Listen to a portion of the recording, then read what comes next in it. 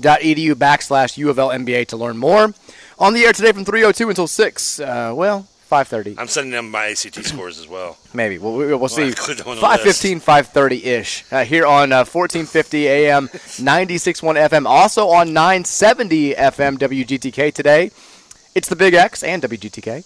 Mike Rutherford and Trevor Kelsey out here again at Elk Run Golf Club celebrating the Big X Golf Scramble. It was a fantastic day. Now we're getting ready for what we hope will be an even better night as the Cards prepare to kick off their 2023 season and the Jeff Brom era tonight in Atlanta at Mercedes-Benz Stadium. 7:30 kickoff on ESPN.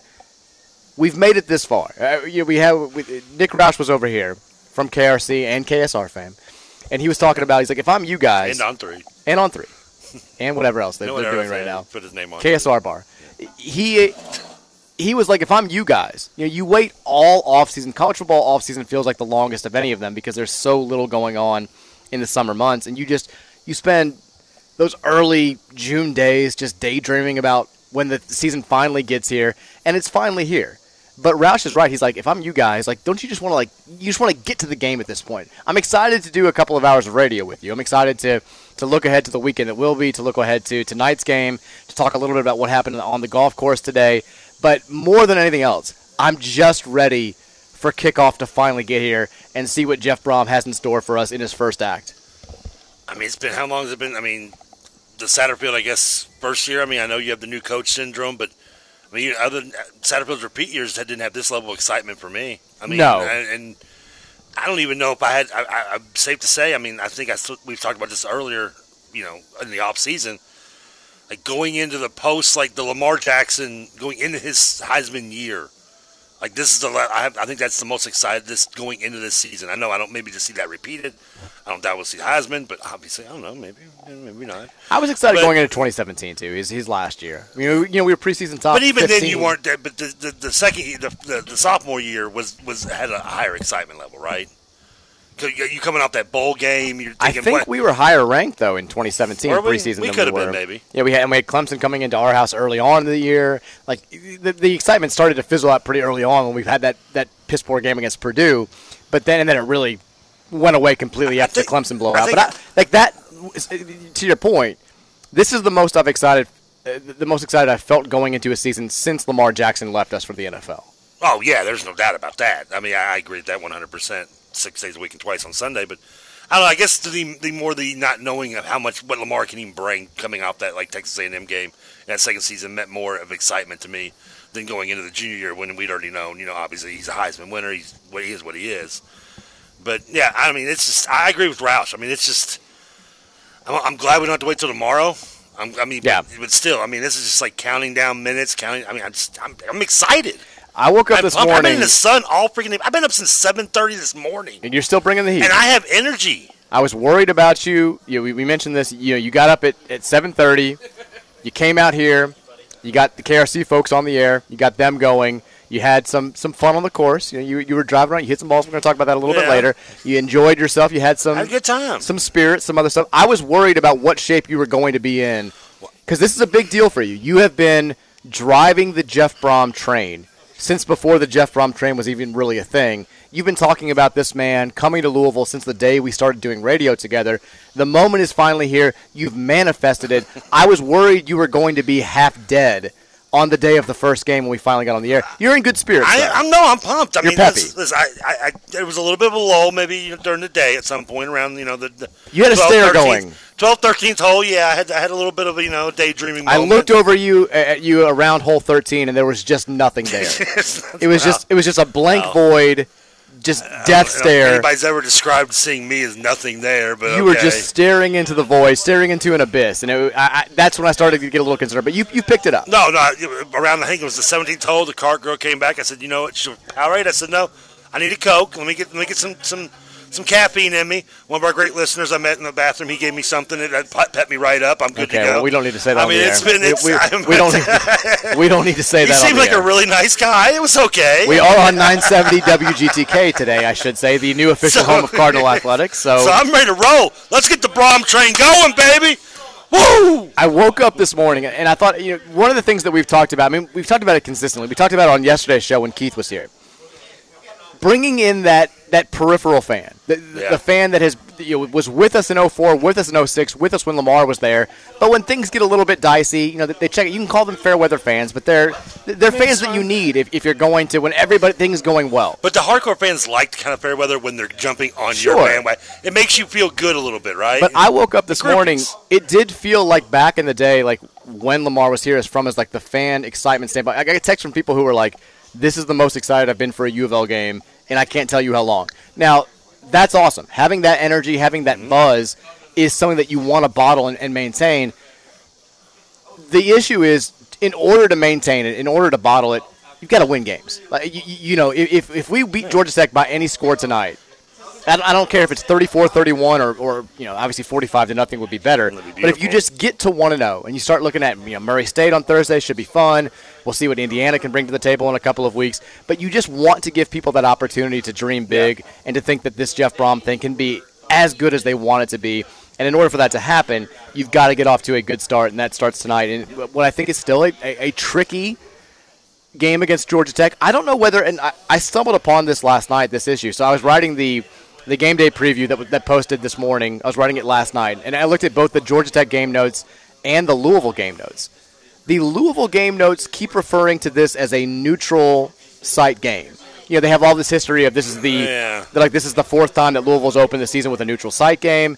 This is all this stuff. Georgia Tech is actively referring to this as a home game. This is they play there. They're 12-16 in their last home games. The fact that there's no clarity on this blows my mind. The fact that on most of the scoreboard apps that I've seen, it says Louisville at Georgia Tech. Where typically, if it's a neutral site game, it's Louisville versus Georgia Tech or Georgia Tech versus Louisville. We don't even know if this is a true road game or not. It's basically a road game, though. Pretty much. You're playing in. I don't know. When you play Georgia and Atlanta, is that considered a road game? It should. I don't know if you played, but if you played Louisville and Lexington, would that be considered a road game? Yeah. I guess, probably. Yeah. Well, no. If you played Louisville, that's a little too far. But, when Kentucky played Gonzaga in Spokane, but it was at, the Spokane Civic Center and not Gonzaga's home arena, that was, you can call it a neutral site game all you want. That's a road game. Georgia Tech is in the city of Atlanta. You're right, exactly. This is like Georgia, which is even in Atlanta, which is in Athens. Yeah, Bobby Dodd Stadium is on campus in Atlanta. Mercedes-Benz Stadium is a stone's throw away. They play games there. This is a home game for Georgia Tech. But when you go look at ESPN's site or something, it's got the N on it. It's got the neutral site, logo, saying neutral. But the ones I've seen said at. No, when I could swear when I looked at ESPN earlier, I thought it said it had an N on next to it. There's just no clarity. And when I was on sports, my DraftKings or whatever last night, I thought it said neutral on there as well. Well, they're saying Georgia Tech is saying home game. We're saying neutral site game. I don't know why. You'd think the roles would be reversed because you would get more credit for winning a true road game. You think Louisville would try to call this a road game and Georgia Tech would try to call it a neutral site game. But I thought that was a little bit interesting. If you're Georgia Tech and you want to claim this a home game, what's that say about the spread? That's the 3 points you get for home, right? They may be getting that. It should be like a 10-point instead of a 7. They may be getting that anyway. But the last I checked, Louisville's still a 7.5-point favorite for tonight's game. Just over a touchdown favorite. If nothing else, it's more than we got last year. Remember the big talk going into last year's game at Syracuse, at least from our perspective and from a lot of UL fans' perspective, was why are we only a 5.5-point favorite? We have owned these guys. They're not supposed to be good. And I think remember that number got us a little bit nervous the entire week. It kept going down towards Syracuse. What do they know that we don't know? As it turned out, they knew a lot more than we knew. Those stupid sports books guys know that they're sitting in their $1 million homes. If nothing else, 7.5 feels better than 5.5. So there's that. Are we putting too much smoke up our own rear ends with the spread when you talk about that from last year? Or? I think I'm way more nervous about this game than you are. You said you were at 10 of 10 confidence level a couple days ago. I'm still kind of at a 10 for 10. I don't know. I don't want to make they think that I'm overlooking Georgia Tech as much as maybe I overlooked Syracuse last year, which I clearly did. Is that I give more credit to our own team this year than I would probably of last year. Well, that makes me feel more confident. We haven't seen them play. So that's true. You're right. That's something. But we are. But I'm a Brom homer. You are a Brom homer. We're here at Elk Run. We got plenty of talk about what happened on the golf course today. But I did just see this. So Louisville all week long has not released a depth chart. Can people hear all the crowd noise behind us? I can hear it, but it just sounds like noise to me. As long as it's not distracting the people, I'm fine with it. As long as they don't curse, I'm cool. Yeah. That's what I'm more worried about. Louisville did not release a depth chart this week, which left us kind of wondering, what's the 2 deep look like? Yeah. They have now released a depth chart in the last 20 minutes. Is there a rule that you have to, or is it? I don't think you have to, but I know NFL makes those rules. I'm surprised with this gambling it is that college doesn't even force them to do it now. Well, Jeff, from the offensive depth chart I've got in front of me now. All right, let's do it. How many of these guys I got on my team? We got a lot of oars here. Jack Plummer's your starting quarterback. Okay, he gets no or though, right? No or. Okay, good. But there is an or. There are several ors behind him. That's fine. I do think that you can look at this and you still say, like, this is a weird thing that college coaches do. They'll put the or there, but they'll still put the order in, like, what the actual depth chart order is. Yeah. And so we've heard for a while, at least I've heard for a while, it's Brock Doman's the primary backup, and then Harrison Bailey, the walk-on. In the last few weeks, I've heard from people that are close to the program, including our texter, that he's like the number 3 guy, and that like don't be surprised if Doman comes in, if he has to come in and doesn't play well, if they go to Bailey very quickly. So even we've got Pierce Clarkson has had some positive reviews though. Yes, he's on an upward swing, but still didn't really get to go through spring practice. No. He's very young. So the depth chart at quarterback has Jack Plummer, and then the ors are all after him. It says Brock Doman or Harrison Bailey, or Evan Conley, or Pierce Clarkson, and then you got Brady Allen down there kind of by himself, which falls in line with what we've heard, which was Allen was struggling pretty mightily during fall camp. Are you suggesting we should be worried that there's Conley above Pierce? No. Okay. I think that's more of the Pierce isn't ready. Like he clearly has much. more of an upside, more upside than Evan Conley. But if this is, if God forbid the worst happens, we have 3 quarterbacks get hurt on night 1, you're handing the ball to Evan Conley. You're not throwing Pierce Clarkson in the fire there. Well, I think that's all that think is. About that. But it would probably be one of those deals where 4 or 5 weeks from now you could see Pierce Clarkson overtaking Evan Conley. But again, we don't need to debate the 4th or 5th string quarterback here. Hey, we got 2 hours. Running back, no ors. No ors? I think everybody listening can predict what the running back situation is. Jordan. Jawar Jordan, number 1. Yeah. Maurice Turner, number 2. Isaac Arendo, number 3. No real surprise there. How much do you think the shares will be for Jordan? Like maybe a three for him for 1 Turner? Yeah, and then I think Garendo will probably be short yardage, goal line running back, if I had to guess. Wide receiver, you've got one position where there's a clear 2 deep, and then the other twos, the 2 starting wide receiver spots are both ors. So Jamari Thrash is starting. Yeah. No question about that. Gotcha. Jaden Thompson, the Cincinnati transfer, is behind him. Okay. So that's a clear 1 and 2. I might need to look at Coleman on my roster. Well, it's Jaden Thompson. This other wide receiver position is an or. It's your boy Kevin Coleman or Amari Huggins-Bruce. Okay. And then the 3rd spot, Jimmy Callaway or Chris Bell. Now, tight end is just straight ors. We got 4 guys. They're all an or. Josh Lifson, Nate Kariski, Joey Gatewood, Jamari Johnson. They're all ors. Now, I think that the order, probably there's something to that. I think Lifson probably is going to be your starter. He's your most experienced guy. He's scored touchdowns there, so good to go there. The offensive line, it shocks me that there are no ors there. Like, we have a straight 2 deep at offensive line. That's good, right? I think it's good, but we've got so many newcomers. It kind of surprises me that we don't have more guys that are in sort of a dead heat for playing time. But we've got Willie Tyler at left tackle, the Rutgers transfer. Yeah. We've got Michael Gonzalez, who's very, very versatile at left guard. John Paul Flores, the Virginia transfer, is behind him. Center Brian Hudson, no question about it, our all-ACC guy. Ronaldo Brown, another returnee at right guard, and then Eric Miller at right tackle. So that's something. The fact that we don't have, Flores, I thought, was a guy who would compete for a starting spot, maybe would get an or, but the offensive line is set. So that's your offense for tonight. Those are your starters. That's your 2 deep. A lot of ors there. I don't think any major surprises, but... No, I guess I guess in my moment, maybe it's the Coleman fan in me would think of the 2, but now I think about it, probably he's more of a slot guy with where Bruce would be as well, so I could see them being at that or at that 3 spot. I'm trying to find the defensive roster.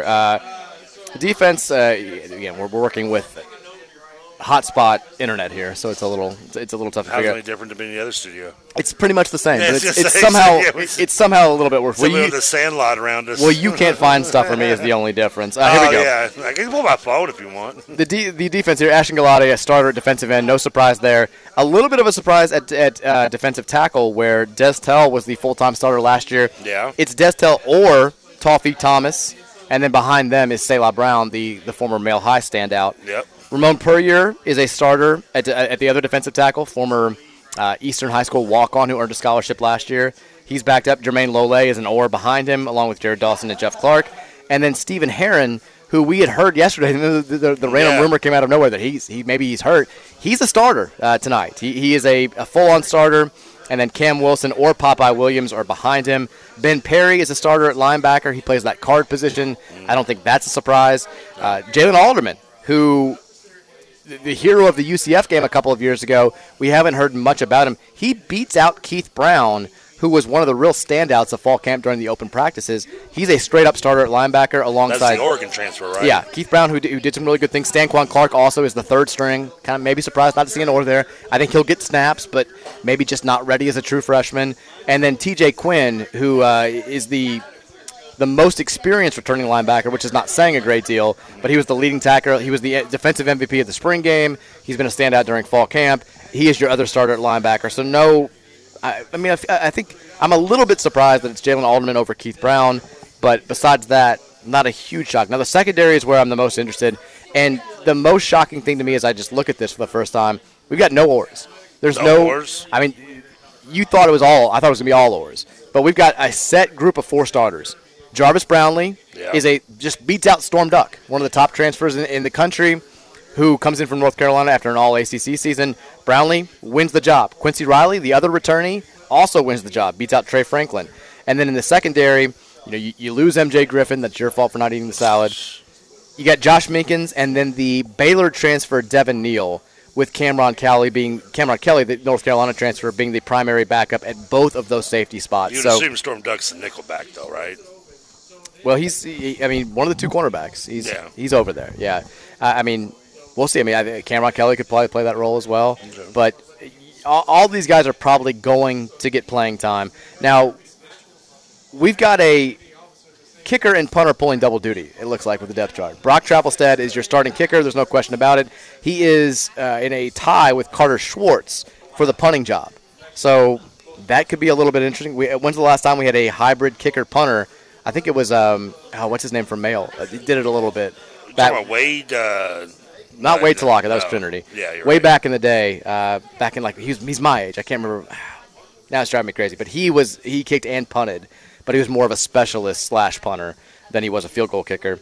Looks like our returnee will be Jawar Jordan and Isaac Garendo. Our punt returner, this could be exciting, Kevin Coleman, back there deep for punts. That'll be fun. So that's your depth chart for tonight's game. Cards against Georgia Tech. Again, 7:30 kickoff. You can hear it on 970 WGTK, or you can watch it on ESPN, unless... Yeah, you might have to listen to it on the radio. If you have Spectrum... You better be loving the fact we're going to be on the radio, people. The Spectrum thing is nuts. This is just, and I'm one of the victims. And it was, it is. Genuinely, one of the things, I tried to go to bed early last night. I got home around midnight, and I wanted to go to bed early, and I probably was what kept me up later than I needed to be for today was worrying about how I'm going to watch this game tonight. I felt bad for people who were really excited for college football last night, who were probably primarily excited for Florida versus Utah, and then right at 8 o'clock is when Spectrum dropped all the Disney networks, including ESPN, and had the statement out there, we can't come to any sort of agreement and all this stuff. And it does. If you are a Spectrum customer tonight, you're scrambling. You get scrambled to watch the game, unless there's something that's happened in the last few hours that I haven't seen. Or the bars are loving it at least until some point. Anyways, before I do want to talk a little bit about the golf. I know that maybe people don't care as much about the golf as they would ordinarily with Louisville playing Georgia Tech tonight, but we have to talk about it after the break briefly because you did something incredible today. Our team did a couple of things. Louisville's going to do something incredible tonight. I think we've reestablished the vibes. Is what I'm getting at. The vibes have been good all day long. Blows out Georgia Tech, and no one in Louisville can watch it on Spectrum. Does it really happen? Well, yes. If they win the game, that's the answer. But we'd be remiss if we didn't at least in the first segment talk about the big news in the world of the ACC, which is the ACC now officially adding SMU, Stanford, and California. Yeah. So that means I did love seeing the first thing I saw somebody texted me this morning was like ACC legend Tiger Woods. I'm telling you, I cannot wait to watch the great moments in ACC history. The band is on the field. Yeah, Russ Smith hitting 6 threes against SMU and then puking in a garbage can. Classic ACC matchup. once ACC power, SMU and the Pony Express, the dark times that were once. When I saw this happen this morning, when I saw the news breaking, it was before I left for the golf course. My reaction to it was exactly what I thought my reaction to it was like, okay, whatever. Like if the news had been ACC staying pat at 15 teams, 14 for football, and this isn't happening, my reaction would have been the exact same. Okay. Like, adding these 3 teams, I guess it's good for stability. I guess it's good to have $2 million extra for two, which I love how they act like this was the tipping point. This is a billion-dollar industry. We got the Big Ten talking about billions of dollars with their TV deal alone, and the ACC is like, adding these 3 schools that may suck at football is still going to give everybody $2 million extra. That's like saying, we're adding 17 shows to the Big X, and you guys are going to get $3 more as a result. Like, it just, I'm like, cool. Like Jerry's residual checks. Yeah, whatever. Like, that doesn't really do that. Either add them or don't. Like, I'm fine with it, but it's not anything that really moves my needle. I mean, well, we've already we were half expecting it anyway for a couple weeks now. I mean, yeah. We would be, I guess, somewhat more shocked if they didn't go through it. Weirdly and sadly, the first thing I kind of thought when I saw it was just like, if this had been a year earlier, we wouldn't have been last in the ACC in basketball. Yeah. We would have actually finished second. We would not have finished last. Well, no, they did win 2 Pac-12 games as well. Yeah, but we would have, I would assume. Would we have beaten that Cal team? I can only hope we would. We would have been an underdog. They had a better KenPom rating than us. We would have been, I don't know. I think we would have beaten them, right? We would. I mean, that whole column that We're not losing to Ask You or whatever his name was. Brett Dawson wrote that whole column for the CJ when he was like, who would win a theoretical game between Louisville and Cal? And all these fans got mad. And he's like, He's like, do you want me to write seriously about this 2-16 team? Really, what did he say? We would have had the actual answer if we'd been in the same conference last year. But we'll never know. We've got statements out from both Josh Hurd and Kim Schatzel, the AD and the president have both released statements. Josh Hurd said this. It's great. It's a wonderful addition. He said, I'm skipping ahead to the quote-unquote good part here. Yeah. The addition of these 3 world-class academic and athletic institutions is a transformative moment for the ACC and the University of Louisville. Already one of the strongest athletic conferences in the country, the ACC will now truly be a nationwide power spanning from coast to coast. The expansion will provide increased revenue to the ACC and the University of Louisville, broaden the Cardinals brand nationally, provide greater stability for the conference, and align U of L with even more of higher education's greatest institutions. While there are still questions to be resolved in the months ahead regarding scheduling, travel, and logistics, as a conference we have worked hard to develop a plan that limits the impact on our student athletes. Okay, I want to express my sincere appreciation for Commissioner Phillips' leadership as well as the partnership and dedicated work of President Schatzel, whose strong voice among her peers helped make today's announcement a reality. Below, please see the President's statement. Thank you all to Card Nation for your continued passion and support. I think we can be a rival with Stanford. I mean, it's the battle for the Cardinal. Yeah. I think that we can get some heated going right here, right? I also like that, I went to U of L Law School for a year. I went to a school that is in the same league as Stanford. I pretty much went to Stanford Law School. Or I dabbled at Cal Berkeley. What's the Family Guy? My wife did Kiss. It's like I've done Kiss. Or it's great. I was thinking more of Knocked Up, where he's like, I didn't go to Harvard Business School for 4 years. He's like, didn't you go to Santa Monica Community College? I went where I went. I think that could be. I mean, we've been looking for a rival. Stanford, yeah. Cardinal. We'll be the real Cardinal. Battle for the sea. As long as it's not like swim and dive or anything like that, because I know we've made great progress. We're a top 15 team in swim and dive. I don't think we're taking out Stanford in that or water polo. I mean, I think we can sweep them in the major sports. I don't know about baseball, but I mean, I'm sure we're better than them baseball, right? They're pretty good at baseball, but I think we're better. Yeah, I think we are. I think we're better. Anyway, we gotta have some kind of rival. I'm tired of people trying to say Virginia. Yeah, it's been almost 10 years and we don't have a rival. That's just kind of sad. We were waiting for a more academic power. Yeah. Virginia's just below us. Right below us. We needed somebody with higher standards, so we're going with Stanford. At our level. We are going to at about, I guess, I don't know what, I'm trying to figure out, we're trying to figure out what we're going off the air. I'm just doing what you tell me to do, man. Well, thank you for that. For our last segment, we are doing our Pick'em segment is back this week. We had our high school game of the week. We'll pick the best local games. Didn't I win that last year? You did. I won the first year. You won last year. I think you were up by 2 going into the last week, and then I got COVID, so we didn't get to pick the last week. I don't blame COVID. COVID's taken everything from me, including my Pick'em championship. So you are wearing the crown going into this year. So we'll do that, and of course we'll end it with the pick of tonight's game between Louisville and Georgia Tech. We'll take our first break. When we come back, we'll talk a little bit about what happened on the course, a bobblehead update, all that good stuff coming your way. It's the Mike Rutherford Show live from Elk Run Golf Club here on 1450 AM, 970 WGTK, and then whatever other station. Wherever you're listening. Wherever you're listening, we're all good here. It's the Big X. We'll be right back after this. Everybody hands go up, and they stay there, and they say yeah, and they stay there, up, down, 'cause all I do is win.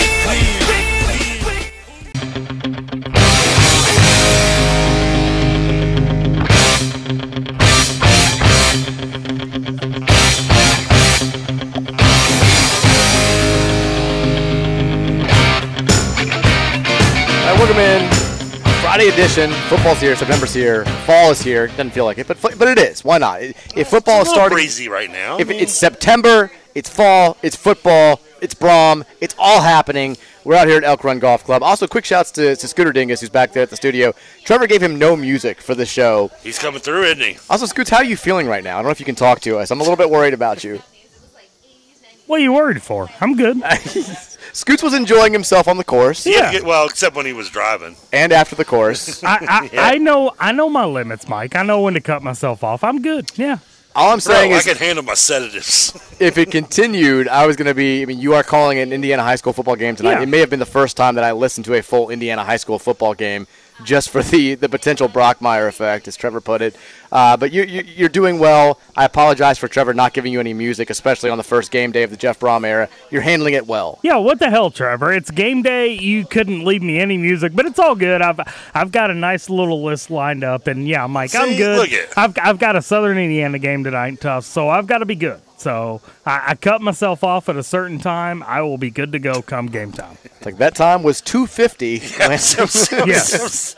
As he was walking out the door. When the last shot was ripped, as he was. I've got a strict 4-hour cutoff. So yeah, 3 o'clock. I'm good. No more. He's good to go. We did have he's fine. Good to know. Don't worry about him. He's going to be fine. He does this on a regular basis. Absolutely. It's all good. Yeah, no problem. This is how the Big X operates. So we are out here at Elk Run Golf Club for the second annual Big X Golf. Well, last year was the KRC Golf Scramble. This year it's the Big X Golf Scramble, an all-encompassing golf scramble. Last year, for what it's worth, was the Big X Scramble as well. Everyone just called it the KRC Scramble. Well, because that's pretty much what it was. Well, because Spears wasn't invited, we weren't invited. Well, no, Spears was actually there last year, Trevor. Oh. We were just the only show that was promoting it. So yeah, well, yeah. I was happy to be a part of it this year. We had a great time. I played in a foursome with the KRC boys, TJ Walker and Nick Roush, and Scoots. And look, when I started seeing us play a little bit, I was like, this team, we've got 4 kind of average to below average players. It's a scramble. You've got the bad sort of assembly of a scramble team because we don't have the A player. We don't have the guy who's consistently long off the tee, the guy who's not going to miss a short putt. Like, you don't have that guy that's going to guarantee that you're not going to bogey a hole in a scramble, which we could have used. So I think if we go 6 under, I'll feel pretty good about that. Like that'll be a great round. And they were like, I think we need to go 7 under. That's the goal. So we're 7 under through 11, thanks to some unbelievable play. Like, Roush hits 3 huge birdie putts, the last of which is like 60 feet out. I saw that was impressive. It hops off the club. It's not a thing of beauty, but I'm like, man, this foursome has no business being 7 under through 11. If we can keep this up, we're probably going to be one of the top 3 or 4 teams here. We finished at 5 under. Which was that's not bad. It was I think the drink started flowing a little bit too much for everybody besides me. The other stuff started flowing a little bit too much for everybody besides me. We lost. I'll tell you exactly when we lost. No, I know when it was. Yeah, it was when we had our hopes up. There was a par 5. We were about 220 out. Yep. And I hit a 3-wood. Hit it very nice. It rolled up onto the green. It kind of had a slow trickle up to the green, and then it looks like it sort of like either goes right by the hole or lips the hole or something like right there. And we're like, damn, that's going to be a pretty good eagle putt. But you're so far away, you can't really tell. So we drive up there, And I see, you guys are up there before me and Scoots, and I see like Roush and Walker looking back, and I'm like, oh my god, like they think that there's maybe something going on. So like intern Jacob, who played with us, who I was riding with, who's very good at golf. Like he played by himself, and I think he shot 2 under out there today. Like he's good. It made me even more mad when we started playing poorly at the end. he's like beating us by himself on holes, but he's like, I think it went in, and so like TJ starts filming me to like walk up there to see if I made this albatross. And I'm like, I was like, I think I saw it kind of disappear. I go up there, I slow, like heart's pounding. I'm like, is this how I die? Like, what are we going to do if we make this?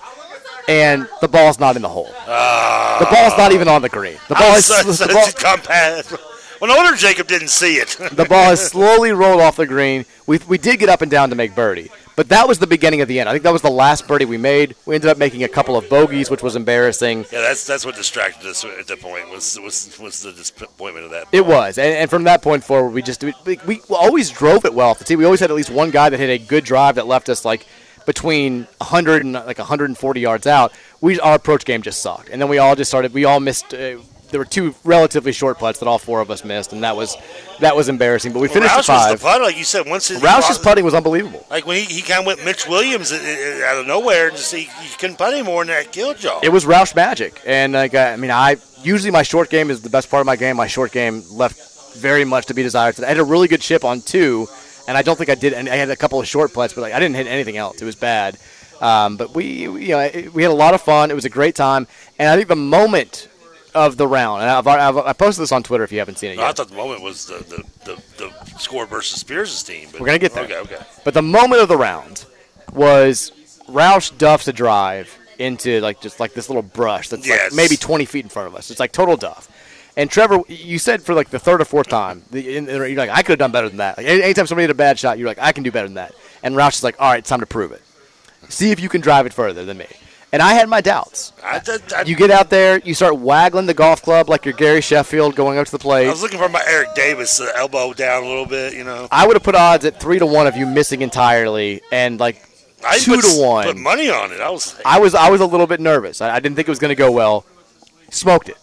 Right down the fairway. Couldn't have piped it harder. Somebody put a shot tracker on it. On the State of Louisville guys put their shot tracker on it. Shout out to Presley Meyer. I'm assuming that's you. But like perfect distance. Like you drop the club, you drop the mic, place is going nuts. The reverberations were sounding across Elk Run like Tiger just holed out on 13 at Augusta. It was unbelievable. It was that was the moment where the vibes changed back to our side and where I started feeling very confident about tonight's game. I mean, why you're shocked it wasn't everything else, smoking everything else out there. I mean, why not the ball too? Okay. I mean, I just nailed it. I felt good. You know what I'm saying? I had the groove. Got to get the thumbs lined up. Got the back loosened up right there. Just nailed it. Knocked the snot of it. And that wasn't my only one. You did. I think you ended up hitting like 3 shots. I hit 3. Now the second all of them went in the air. The second one I'm still a little upset about because he wouldn't give me the big dog. He gave me some like you were hitting on a par 3 and you wanted to hit driver for like big dog. 140 out, and you hit an iron and it went down and went probably like 90 yards, pretty straight. Yeah, it wasn't too bad. I sailed in the fairway. I think on the 3rd one. You did. You were on the fairway again. And the 3rd one I hit wasn't. I think Jacob said it went 200. It was 1,000,000% better than I thought it was going to be. He told me 200. That's all I'm saying. I'm trusting Jacob. Probably about 200. Yeah, it was good. It was great. I hit 3 golf balls farther than I probably could walk. Well, yeah. That's See, I told you. See, now you're questioning me.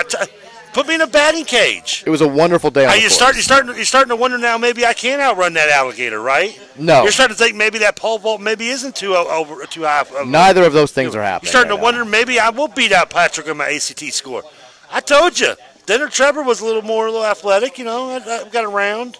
I was impressed by the golf shots. That's when Trevor had his prime. Let's stop while we're ahead. The golf shots were great. Now. And you didn't get to see me on the green. You didn't see my short game. No, you didn't putt. I didn't putt. I didn't want to embarrass Roush anymore. We also didn't really get out of the cart. I mean, Roush was feeling bad enough as is because I'm already blowing my ball right past him. He's over here, He's a golfer. I'm over here making. I thought it was supposed to be hard. I don't know what the hell y'all are complaining about. Now the big story of the day. It happened around, I want to say, hole 15. Scoots has gotten a little too loose. The third cart girl business. Hole 16, Mike. Hole 16 was when this happened. End of 16. When my world changed forever. Hole 16, Scoots he's having a good time. And we're in the car together. We pull up on the green, and he goes ahead and he says, "You know what? It's time to come clean." The whole bobblehead thing with Spears, I was an accomplice. It was me, Austin. It was me the whole time. Heartbroken. He says, I was like, no. Yeah, I was shocked by this. I'm surprised you still rode around the last 2 holes with him in the car. I thought you were going to kick him out and make I will say I did feel slightly vindicated that we brought up Scoots as a legitimate suspect because I felt bad about that after I thought that he was innocent in all this. But it turns out Spears saw the bobblehead, and it wasn't as malicious as he made it out to be on the radio on Wednesday or whenever he did this. It was still funny, though. He really, it was. He really wasn't like, I want it, I'm taking it. Dugan said I could have whatever I want. He's playing the villain character well. Yeah, his Veruca Salt character's done well. But he really was like, I'd heard Mike talking about it. Again, lying about how often he listens to the show. I'd heard Mike talking about it. Let's hide it. So Elizabeth, the Cookie Lady bobblehead, never actually left the studio.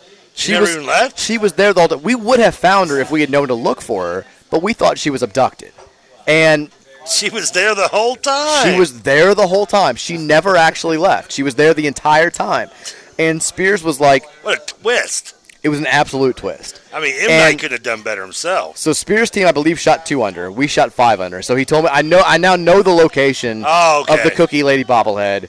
But, and he's like, it was great content for my show, all this. I was like, we don't do stuff like this for content, Spears.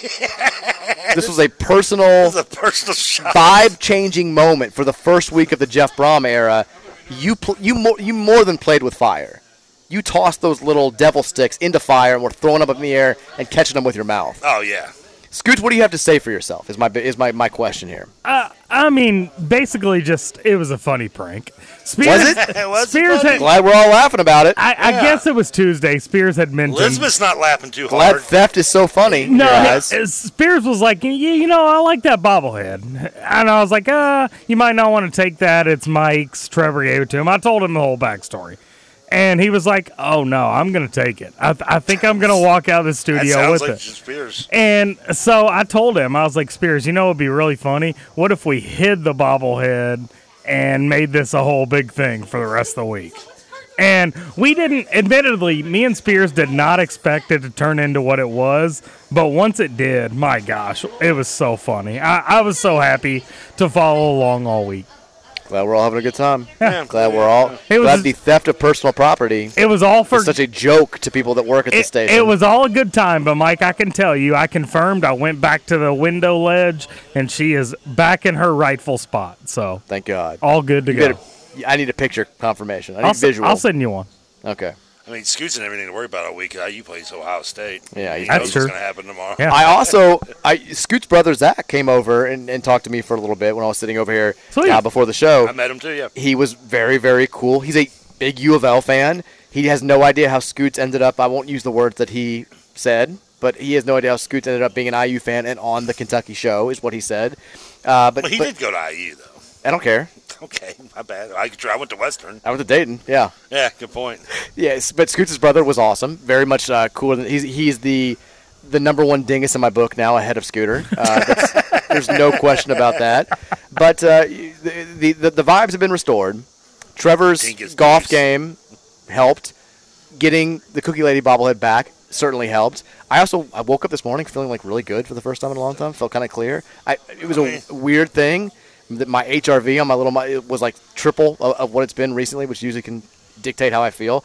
I feel like we've rectified this. I said yesterday we had 24 hours to get this thing right. I feel like we've gotten it right now. I think everything's great. Yeah, I mean, just like if the damn Reds would get their heads out of there. That's the only thing. We don't talk about the Reds. It's the only thing. But there are a lot of U of L fans who are Cubs fans. So yeah, there you go. Yeah, there you go. I mean, it's and one of the birdies plays for the Cubs.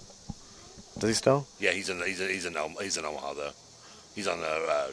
So he doesn't play for the Cubs. He plays. Well, he's on rehab stint. Okay. But he's on the roster. Damn it, it counts. Sure. He's on the 40. I think. I'll take it at this point. I'll take it if I can get.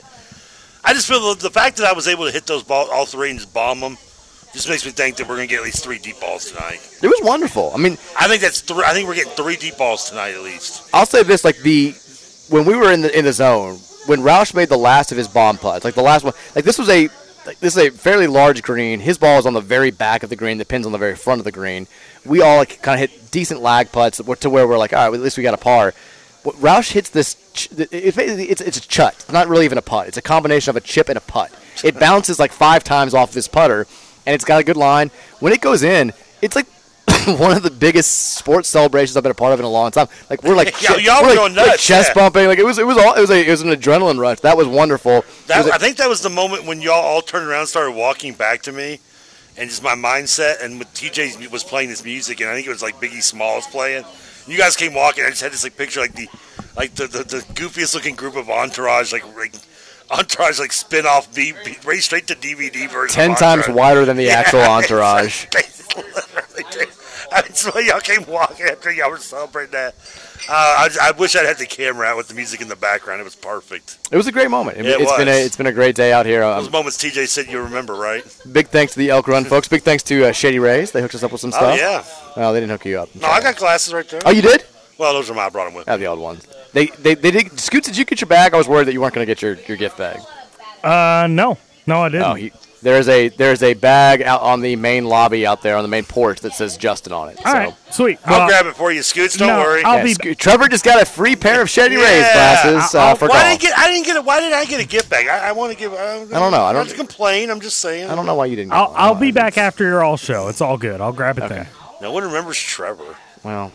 Like I forgot. A lot of people out here remember Trevor. A lot of people wanted to talk to Trevor. Eeyore over here.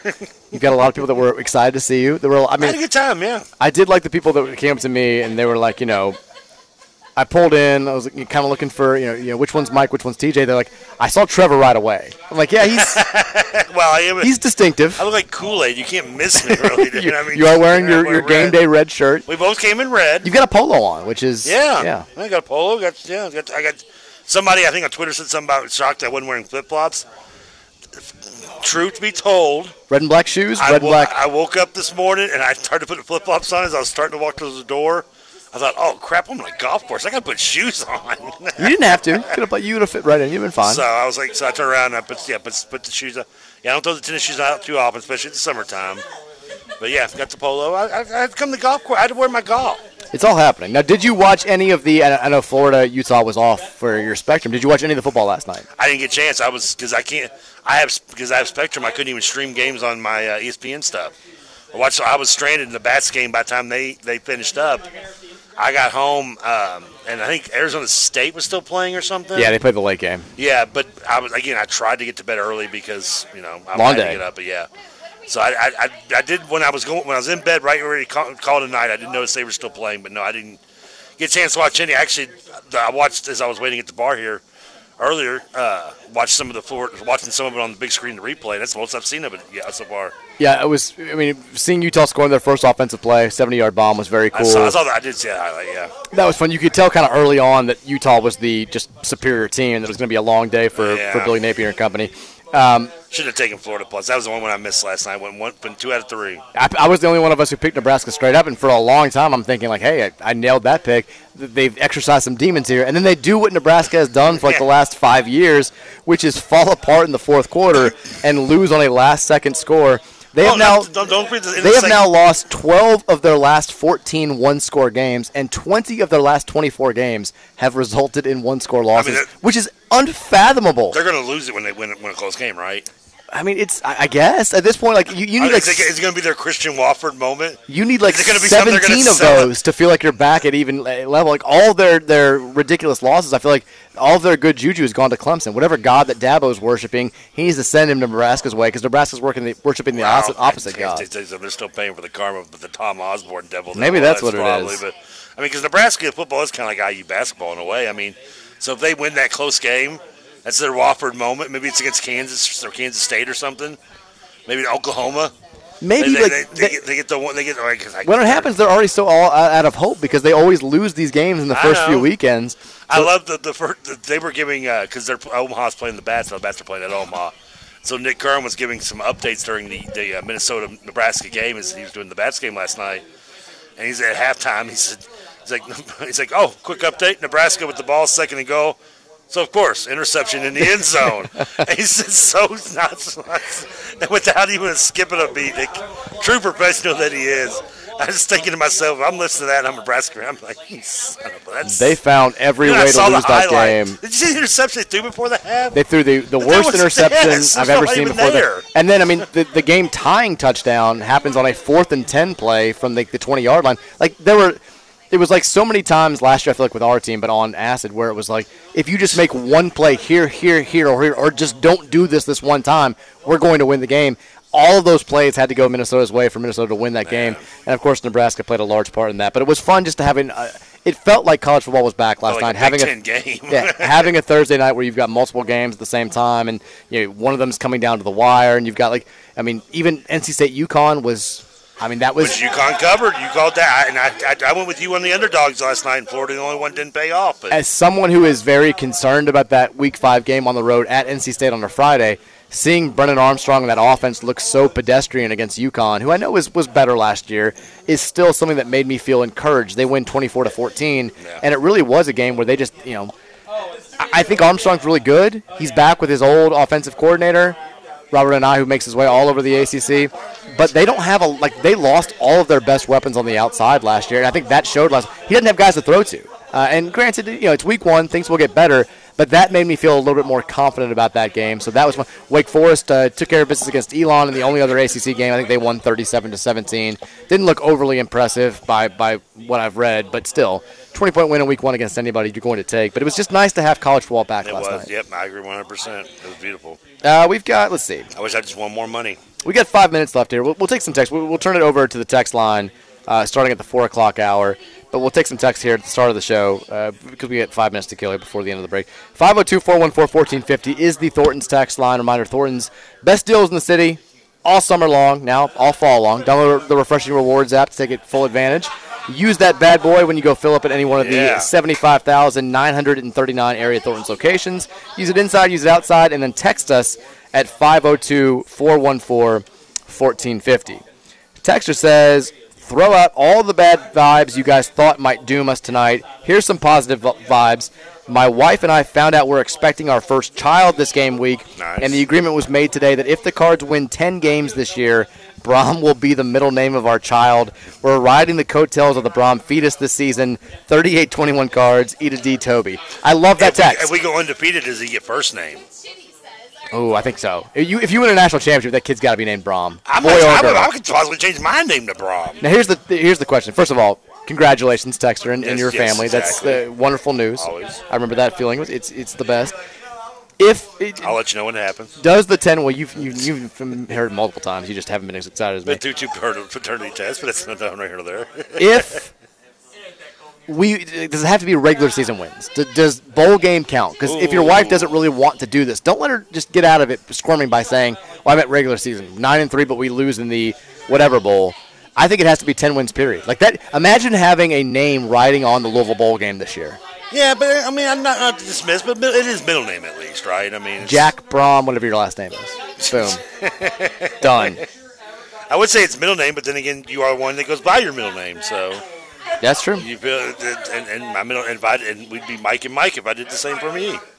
Texas says, Mike, I just came off the course at Crescent Hill after shooting a career low 91. I hope that wasn't. I hope you played the 9 holes twice. I hope that wasn't just on. That's not good. Well, Crescent Hill is only a 9-hole course. The first thing that's not good. The first thing I saw was the video of Trevor piping a drive at the scramble. The vibes are immaculate. Go Cards. That's right. I wonder if I could do a 91 in Crescent Hill. In 9, you might be able to. Maybe. My mid-range game is where I feel like I would have my most trouble. Texas says, did Trevor admit to doing coke from a listener? The vibes are high. That's not what he was talking about. No. It just sounded bad. No, it was a pill anyway. I'm teasing. Stop. I'm teasing Stop. people. Texas says, forget the sites calling this a home game, away, or neutral. What does Kenny Klein call it? That's what we need to know. Because, look, Rocco does the game notes for football. Does a great job.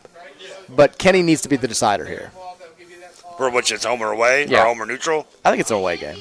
I mean, I would still call it an away game. Yeah, It's an away game. If you're playing in your same city, then you are the home team. Now, this is things that we can say definitively. This is the third time we played in the Aflac kickoff game, formerly known as the Chick-fil-A kickoff game. We are 0-2 in this game. We are 0-2 all-time against Georgia Tech, and we are 0-3 all-time in games played in the state of Georgia. It's time to rectify all of these wrongs and flip the script tonight. I feel like it's our time now. Down here. Down here, in Atlanta. It's our time. In Atlanta, down south. In the down south. Now, Georgia Tech. It's our time. Georgia Tech has also played this game twice. They are also 0-2. So something has to give. They played at Clemson last year, which I don't know how Clemson keeps getting the Monday night game in this thing. But they played Clemson last year. They lost handily. They played Florida State in a game they should have won back in 2017. I think they lost, not Florida State, Tennessee, in a game where they lost in like double overtime despite outgaining them by like 700 yards. So they've got a little bit of bad history in this game as well. That was the Tennessee teams, wasn't like the real bad ones. No, it was the yes. I'm sorry, maybe Butch. I can't remember. I get those two big stuff when they had to run. So that's all. So the vibes need to be. I think we can fix some stuff tonight with a win. I think it's all due. You're right. I mean, everything the stars have aligned. Braum has come home to turn everything around, and we're going to go down to Atlanta, and we're going to turn that. I'm feeling good. I'm still at 10, by the way, in case you want to know. Texas says they can hear the people talking, but it's less distracting than the state fair, so we're good. Nothing will be worse than the dogs. What about the helicopters I've been hearing around here? Is that helicopters in a prop plane? I don't know. Have you heard it too? I keep hearing it. The state fair when we had the dogs, the alarm, and then the people around us, the Plinko going the entire time. I was like, this is a lot right now. The dogs were the worst, though, and I never can. It's hard to say that because I love dogs so much. It was tough. Well, it sounded like we were at a dog fight. Yeah.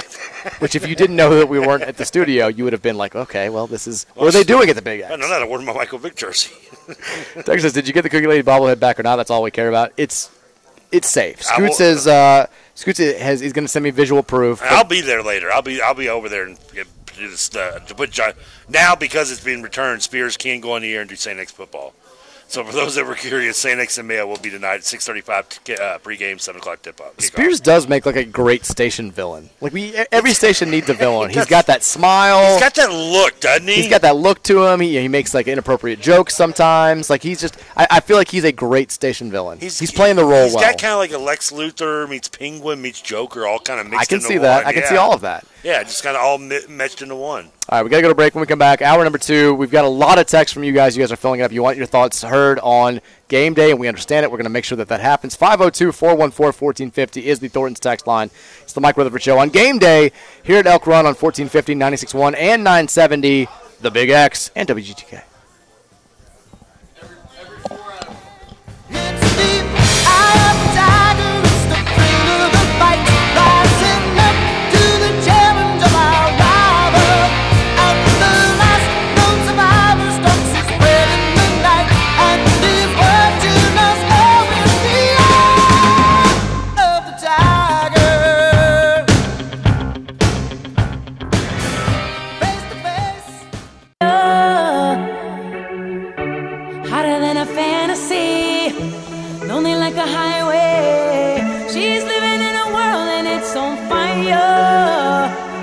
Okay, Scoots. Yeah, what is this, man? Come on, dude. I mean, I don't blame you entirely because Trevor put you in this position, but no, but come on, we went from good old-fashioned generic rock jocks to Louisville, Georgia Tech. Braum era kicking off in just 3.5 hours, and we've got This Girl's on Fire. Is that what that is? Trevor put me in a tough spot. Let me know about 2 minutes before we all came on air that he didn't have music for game day. So I did a simple Google search, Mike, for songs about winning, and that was one of them. So I apologize. Some people perform well under pressure, some people don't. I get it. Some people are ticked off at Trevor that he didn't do his job.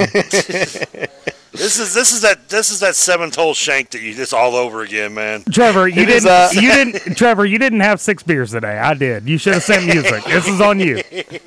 It is the second hour of the Mike Rutherford Show here on 1450 961 The Big X. Also on 970 WGTK today, your new home for Cardinal Athletics. Remember, you can hear the pregame show for the official pregame show for U of L Sports tonight on 970, and then the broadcast. I mean, may have some more extra listeners tonight with the Spectrum deal going on.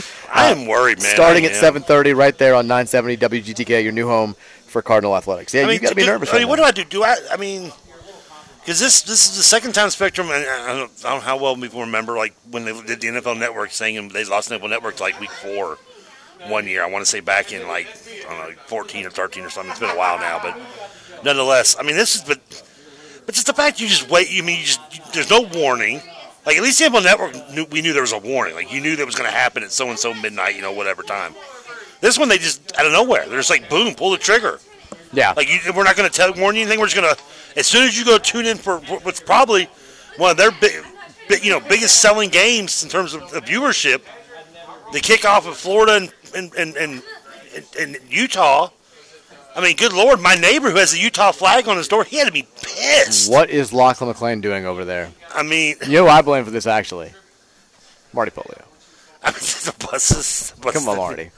And then not only that, Fix Spectrum, Marty. To pull the plug and then just put some just cowardly message like, we gave them a fair offer, but they didn't want That's how it always goes with those things. We're not good. They're evil. We're good. Blame them. They hate you. They don't want you to watch your football. I mean, I'm beyond Pete. I don't know what to do with Spectrum. I don't. Before we go to the text line, we did mention last hour at the top of the hour. Obviously on the forefront of our minds right now is Louisville kicking off the Jeff Brom era tonight at 7:30. But the big news in the ACC world is expanding and adding Stanford, Cal, and SMU. That does. I mean, we did not mention the fact that this leaves just Washington State and Oregon State out there on the West Coast by themselves. I mean, good news. You're guaranteed to play in the Pac-2 championship game every year. Washington State's never played for a conference title in football, I don't think. They didn't, really? I mean, not since they've started having a Pac-12 championship game. Oh, that's true. Okay, yeah, they didn't have it because in '97, the Ryan Leaf team, I think, would have. I think they won. They played the Rose Bowl that year, so yeah. I mean, it's a tough look. It also feels weird to not have a power conference west of the Mississippi. Like, isn't that just? I know the Mountain West is fine, but we don't have there's no imprint on the West Coast by a conference that is one of their own. They're all now on the East Coast. Or in the Midwest. Who is the strongest West of Mississippi conference in the Mountain? Mountain West, yeah, that's it. Yeah, that's the only West of the Mississippi conference if you're talking about football. I mean, that's sad. I mean, and you're right, Oregon State. I mean, not to mention, you feel bad. Louisville fans sometimes can have the little brother syndrome when it comes to Kentucky, but if you're Washington State and Oregon State, you're going to talk trash to your Oregon and Washington friends. You're homeless. You have nowhere to go. Remember all the talk about, Washington's going to say, if we go anywhere, Washington State goes with us, and Oregon's going to do the same. It's I guess to hell with that. No. Gang till it ain't. No. It's ruthless out here. It's be killed, people. I do kind of want to know who voted for expansion. Who was the one that broke rank? Because, we knew that we needed 12 of the 15 ACC programs to vote in favor of expansion for it to pass. And at last vote, which was 2 weeks ago, Florida State, Clemson, North Carolina, and NC State all voted no. And North Carolina released a statement last night saying vehemently, we don't think it's in our best interest to expand, to take on these new, no disrespect, you have great academics, but we don't want to expand. Which made me think that NC State probably wasn't going to expand either. FSU's had all these problems. I'm wondering if it was Clemson. I don't know if that information's out there, but you don't think maybe Florida State or NC State just finally said, enough is enough. We're our own. Maybe I don't know. But stand up for themselves finally, and we're like, hey. Chapel Fowler actually says Clemson doesn't acknowledge if it voted, but I would say it's a no then, right? TheState.com says I can confirm per source that Clemson was a no on ACC expansion the entire way and voted no against it this morning. One of three dissenters in what ended up in a 12-3 vote, with NC State being the swing vote. So NC State was the one that broke rank. Yeah, that almost kind of makes the most sense, though.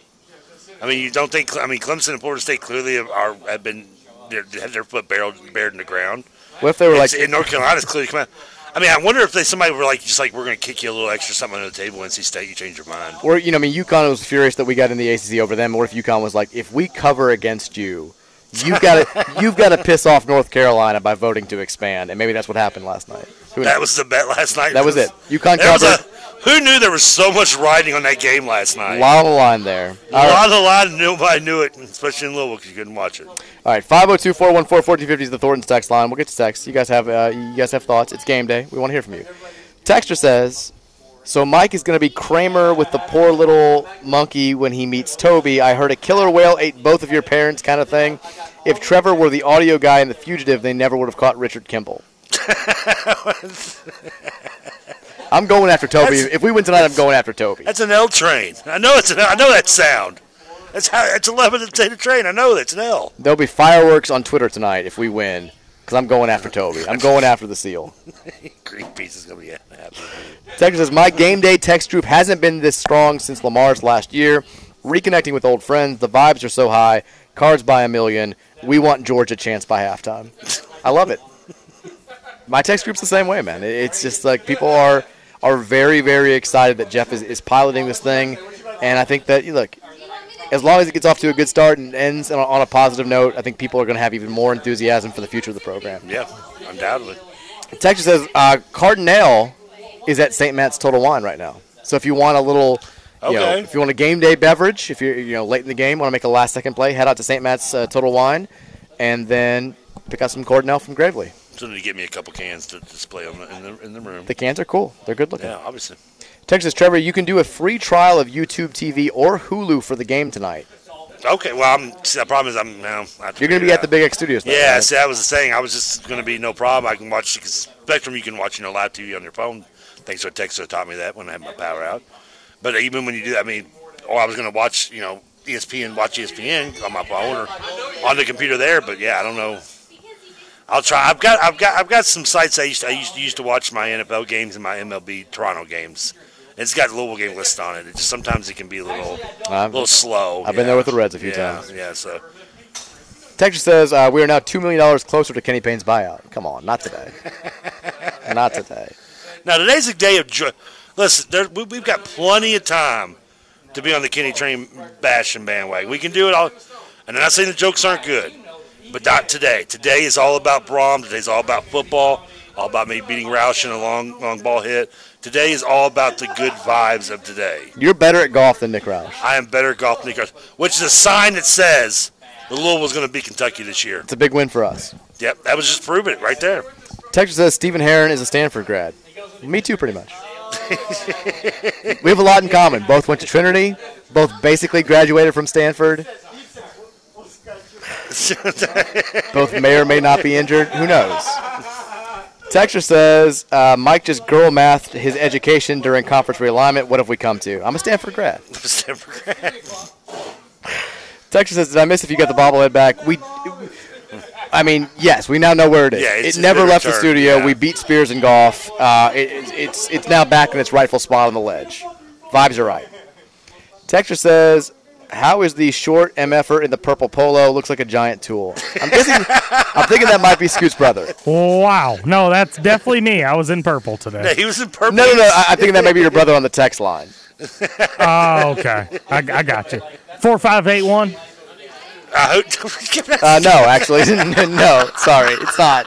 If it's not 4581, it ain't my brother. Okay, Scoots. It's not. My apologies. I'll give out his whole number if y'all want. No, it's just a random another observer of you there, buddy. It could be anybody. Texas says, so are we just going to ignore the fact that Trevor apparently did crack in the bathroom with a stranger, or was it the butt joint guy? I don't know, but I'm pepped up. He's feeling good. That's all. Feeling good. I'm going to wake up. I looked at him right before the show. I was like, I don't care how you get yourself ready. You get yourself ready for the show. And he went in the bathroom, did something, and then we're good to go. Well, that doesn't sound good. Yeah, they told me to stop. I'm like Roger Smith. It's all moderation. It's good. I'm going to have 5 cheese puffs, and that's it. Texas says the vibes on today's show are the best, and it's not even close. Go Cards. Don't do that. Don't throw that out. Don't do the not even close thing. Scoots I'm just now seeing has texted in. This is confirmation. Elizabeth the Casito Cookie Lady bobblehead is back. Right in front of the Beat Heat sign. It's right in front of the Heat sign, right next to the Romeo Langford picture with my business card in it and the TJ and Roush golf card. All is right in the world. All is right. We've established balance. Homeostasis has returned. We're good to go. Texas says Jawar's bet tonight is over under 63.5 rushing yards. Ooh. That feels free. Ooh, that's a little spicy. I think Jawar's going to have a big game tonight. I do too. I'm starting him tonight, so yeah, I think 63. I would take that. I feel that's low from the stereotype that is Jeff Brom's offense, and I think that's gonna bite somebody. Georgia Tech's run defense was not good last year. Georgia Tech's defense in general wasn't. They gave up a lot of big plays on the ground, a few through the air. I know I've seen a lot of the gambling sites are predicted because of that. They're like Jack Plummer, huge game, Jamari Thrash, big game, but like Plummer's the fantasy, like whatever. I'm calling my bold prediction. I put this on the site today. I think Jawar Jordan scoring 3 touchdowns tonight. I don't know about 3 touchdowns, but I'll say triple-digit yards. 3 touchdowns. I'll say 100 yards tonight. He is a big play machine. He's a breakout guy. I think he breaks a couple at big moments tonight. And I think because of that, like they may bottle him up in spaces here and there. I think those big chunk plays, which are so key in games now, wind up giving us this win. And I think they end up being what would push Jawar Jordan. It's why I would feel confident betting that over 63.5. I would take that over. In fact, I'll be over there on the other side of the river where I can still bet on my phone already. Well, don't you do it because then I'll feel worse about it. No, I'm taking your advice though. All right, the person who just found out that they're pregnant and is putting the name Brom on the line if they win 9 games says bowl game counts. Okay. I will negotiate for the first game if we make the playoff. Yeah, I mean, if you make the playoff, it's got to be. If we make the playoff, the kid's got to be Brom. I mean, if anything, the negotiation at least has to be on the table, right? Well, I was going to say the thing, because if that's the case, you can at least she can give you Brom, and then you just call him by the middle name that she really wants. I was going to say if there's enough time, because they just found out they're pregnant. But I was like, if you have the kid and you don't name it Brom and we lose in the playoff, but like they won't know. Like that kid's not entering this world until I guess like late May. I assume is the due date, early June. I haven't taken the HCD math yet. Name it Payne, Brom Payne. Brom Payne. Brom Payne. That's BP. BP. Texas, I just watched the TK drive and I think it moved. The only thing I didn't like about it is I didn't get the club all the way around. Yeah, you expected to look like John Daly, or I think I did a little bit in the video. You expected to look like a professional golfer. I was like, I was like, now you're getting greedy, Trev. Well, I mean, even when I watch you guys, the club gets all the way around. I didn't get the club around. Yeah, you saw the video. You're like, I don't. You imagine if I got the club swing around? doesn't look like a PGA professional. Trevor, we're in shape. We are in shape. That's debatable too. Yeah, I mean, compared to me, maybe, but I mean, no. But if I got the club all the way around, I think I could have at least cleared like 450. Texas says, Bobby Petrino voice, I didn't know Trevor could hit a driver like that. Did you see? Our guy Jeff Lightsey Jr. from the 35th and KY pod, he had an interview with Kyle Bolin that posted. I saw the post. I didn't get a chance to listen to it, though, yeah. Bolin in the middle of the interview does a Bobby Petrino impression, and it's very good. He talks about, I can't say exactly what he said because there's profanity in it, which I love Bolin swearing throughout the entire interview. Nice. But he talks about the famous 2014 Kentucky game where he comes in, Reggie Bonifant gets hurt, Will Gardner's already hurt, and Kyle Bolin. That game is why TJ still hates Kyle Bolin. Yeah, he hates him. And Kyle says, going through my mind, he's like, well, I'm either going to play well or I'm going to continue to. He's like, I've been terrible to that point in my college career. He's like, I'm either going to suck and it's going to be it, or I'm going to do something here. And he said, he's like, I'm getting ready to go in. It's like 3rd and 8 on my first play, and he says, Bobby looks at me and just goes, you think you can throw for a first down here? And I was like, yes, sir. And he was like, well, then go bleep and do it. Go F and do it. And the way you said it, I was like, oh, I love Kyle Bolin even more now. It's a good impression. It was well done. I didn't know Trevor could hit a driver like that. I feel like I'm in there in the huddle. I learned that today. Trevor can hit a driver. Hey, I also hit the other club. What was the other club I hit? It was Roush's, I think. It was an iron. It was like a putter or something. It was heavy. I didn't Not like a putter. It. I wanted the big dog on that one. I liked it was smoother. Texas Mike, can you talk about how much you love Ian Happ? No, we're not doing that. We're not talking about the Reds Cubs. The vibes are good. I know your vibes are good. My vibes, we're not doing that. Ian Happ's like one of the few guys left over from the World Series team, isn't he? I mean, the fact that we pitched to Bellinger just when we had a first base open, what are we doing? Yeah, Bellinger, you mean the guy that's hit like 370? And who's driven in the only run of the game at that point? Yeah. Spoiler, he drove in 2 more. He's flirting with 400. You're going to pitch to him? Ridiculous. I think I'm seriously, he's batting like 370. The closest guy to him is like 312. Yeah, he's blowing away the batting average, if I'm not mistaken. He's ridiculous. Texas says Spectrum and Disney can take their wires, DVD box, and Mickey Mouse, shine them, and turn them some bee cheese sideways. I know what you're saying, and stick it straight up their candy asses. I agree. It's a tough look. How are we arguing over pennies here? This is ridiculous. They're always arguing. And the other thing is that when you're Spectrum, you got to be.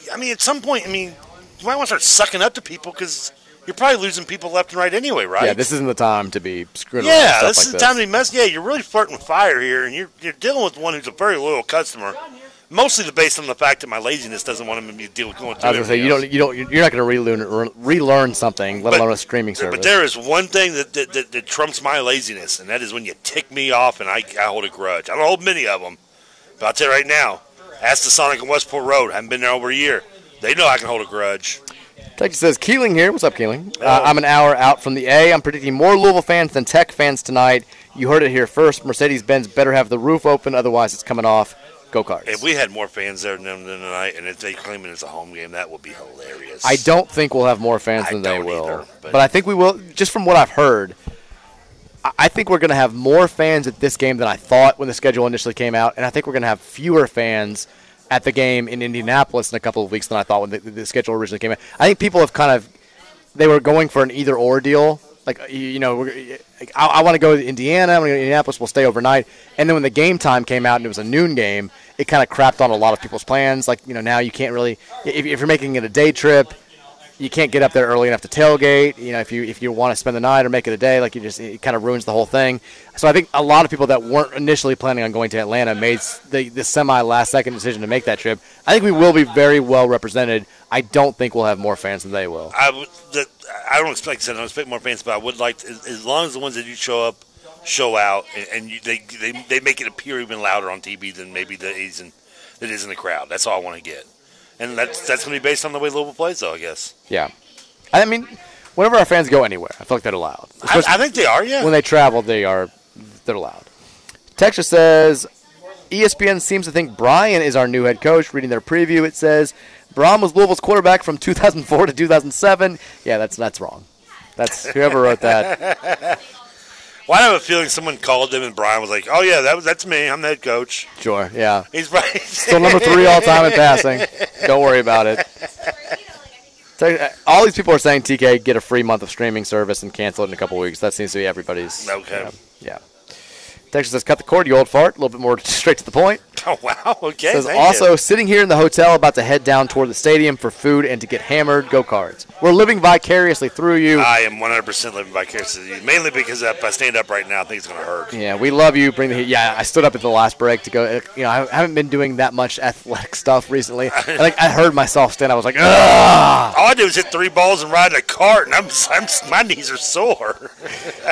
If you are listening to it, by the way, the TK Photoshops from the video that was out there, the one that's semi-sacrilege, I don't know how to feel about. Was that on Twitter, or was that somebody sent that? That was on Twitter. The State of Louisville people did the shot tracer. Yeah, you had the you on the cross. Our guy Drew Franklin said the Ryder Cup team picked the wrong Louisville guy,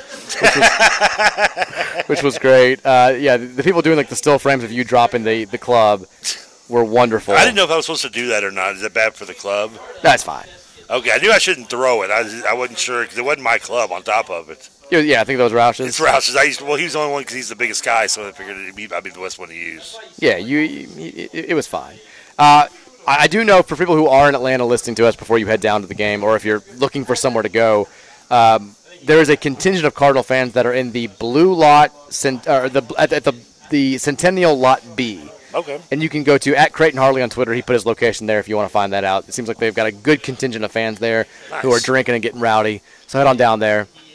I remember going. I mean, the tailgate scene when I went to Atlanta for the Auburn game in 2015 was good. Like that was a very obviously we didn't have quite as many fans as Auburn because it's Auburn and they were closer, but we had a very healthy contingent of fans, and the Louisville tailgate scene down there was very cool. So I'm hoping you all are having a great time. It's going to be fantastic to have the spotlight on us tonight. It's going to be a great time. Great environment. Vibes are right for sure. Texture says, I think the Sugar Bowl was the last time I went to a road game. Was it really? I think so, yeah. Texture says, so the Pac-12 is no more. Wait, I thought the conferences gave each other the look. Well, no, what was it, the Alliance? The Alliance was the worst thing that's ever happened. The least successful thing that's ever happened. Alliance, remember the Alliance? We had one joint press release about, social justice, and that was it. Oh, the Alliance. All these scheduling deals that were going to happen, it's us against the world. Guess what? It didn't work. The worst wrestling stable ever. Texas, at this point, my only reason that I wanted the expansion to happen was to piss off UNC, Clemson, and FSU. I'm kind of the same way. Especially when North Carolina put that statement out last night. I was like, I've been just sort of in the middle on this whole thing. I now want us to add these schools just to piss you In North Carolina, if anything, stuck-up asses off. Like, this is, Our academics, I mean, jeez, good Lord. Texas, the YouTube TV app is great. You'll get access to ESPN programming, too, if you sign up with your YouTube TV login. Yeah, I need to. I know. Well, the YouTube TV thing I need to look into anyway because of the NFL package. Yeah. So I need to look into that regardless. So I mean, I know this is just. I mean, this whole thing threw me for a lot. I was comfortable going with the flow. They had to mess with my mojo. Texas, my understanding is it wasn't drugs. I think TK cranked one out in the bathroom. It didn't happen either. Stall's occupied. Texas says, it was Scoots. No wonder IU girl dumped you. Just kidding, just kidding. I think that is your brother.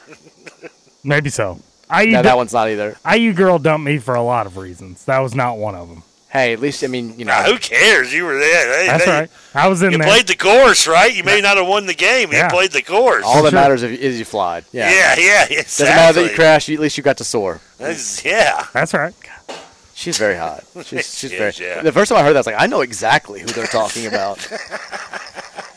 As someone who's watched that video multiple times, you don't have to tell me twice.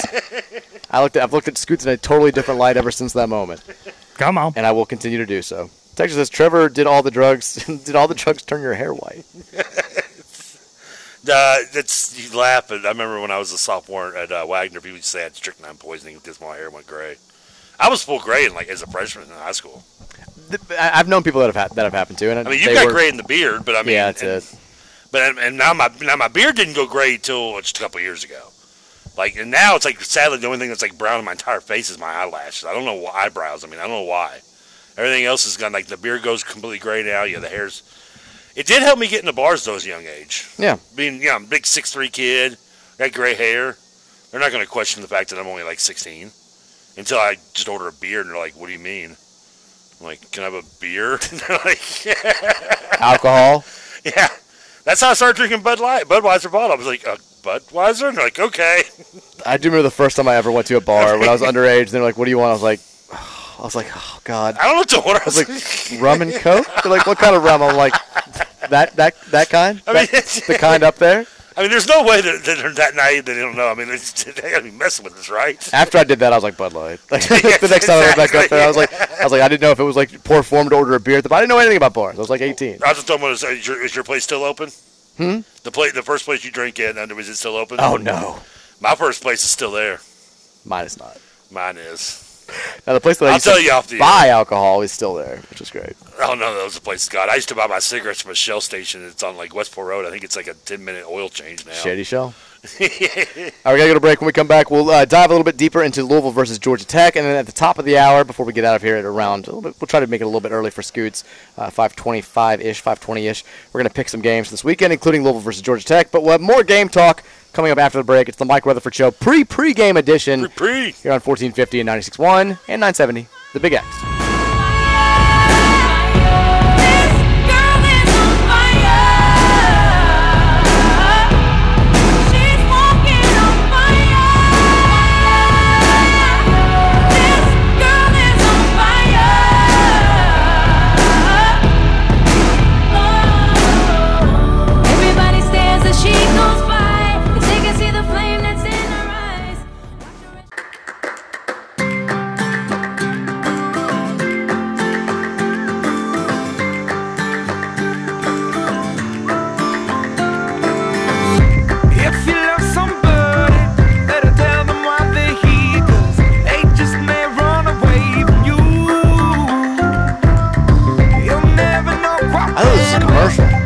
Too. I was like, I kid you, I wanted to look at you and think the same thing. I was like, is this a spot? Or is this, like, I'm waiting for like this to be like, what Aaron's Furniture, what's Andrew's TV or whatever. Scoots, I mean, in addition to being an accomplice in the bobblehead theft, he's now single-handedly trying to sway the vibe back to the bad side. I don't know. 3 hours before kickoff. What are you doing right now? Hang on. Let me turn this back up because the same guy in the bathroom I did. I am not messing up this. Hang on. Let me turn it back up. I'm on top of the world. Hey, I'm on top of the world. All right. Can you give me some credit now? Why do I have like a Cool Runnings feel in my head going on right now? Unbelievable. I'm about to be out of here. Fine. I'm about Scoots to be just out. gonna leave. Scoots, plug your high school game tonight, the game that you're calling and where people can hear it. I will be on 680 ESPN. Ooh. And I will. Everybody leaves us for 6 Yeah, it's becoming. It's like the plague. Yeah, man. Well, think Louisville football and Bats baseball and St. X. So basically, I'm last fiddle. I'm on 680. I will be on the call of Silver Creek and Floyd Central. Should be an awesome game. Tune in. Oh, that sounds like a Silver Creek win to me. 680 has no idea what's in store. Mike, I'm sorry to tell you, I do not think it's going to be a Silver Creek win, but I could be wrong. Well, I'm a Silver Creek guy. I know you are. It's all about the I know you are. Dragons. That's my Indiana team. I know Floyd Central got blasted by St. X a few weeks ago. I'm liking the Creek Dogs. I'll tell you what, speaking of liking something, I think I might be Team Powerade now. This Elk Run has shifted you from Gatorade to Powerade. I'm thinking they shifted me from Powerade. And by the way, speaking of Powerade, because they offer the great blue Powerade TJ loves, I also want to thank our friends at Salsaritas for coming out here with all the great food out here we had for everybody that once they came around the 19 and finished their holes of golf, we got to eat some Salsaritas. Man, people they devoured that stuff. We there's like 80 people here. Like they scramble. They sold out again, devoured and like it was like people were just like waiting in line. And I waited 5 minutes to try to like get on the computer and do some website stuff, and I went out there. All the food was just destroyed. Jackals out there. I came and set the equipment up, and you got me something to drink. Went to the bathroom, come back, and it was just. I mean, yeah, it was like, man. I think somebody even ate some of the metal container when some of the meat came in. I mean, they've seen everything. Plate glass hanging out of their face. Didn't realize I wasn't supposed to eat that. It was Scoots. All right, we are here soaked in meat at Elk Run Golf Club. Big X Golf Scramble happens today, but more importantly, no disrespect to the Big X Golf Scramble, but more importantly, it's Louisville's season opener tonight against Georgia Tech and the beginning of the Jeff Brom era at U of L. Are you ready for some fast facts for tonight's game? I know you love these, TK. This is the moment that we get to. What facts? Fast facts. Fast facts. Fast facts for This is tonight's our game. segment brought to you by no one. Brought to you by no one. Could be you. Maybe Could be you. We're going to make a commercial with whatever song Scoots came back with. Scoots probably says he's thinking about advertising with us. All right. About time one Kalen committed something to the station. Scoots would say, come on. Come on. He's not a Kalen, but come on. Oh, well, Oh, is that why he's so good? explains so much. Maybe so. Louisville, season opener tonight. 56, 42, and 6 all-time in season openers. Love the fact that we have 6 ties. But we have Worst dropped. measurements ever. We have lost 4 of our last 5 season openers. We've discussed this a number of times. Yeah. Have not beaten.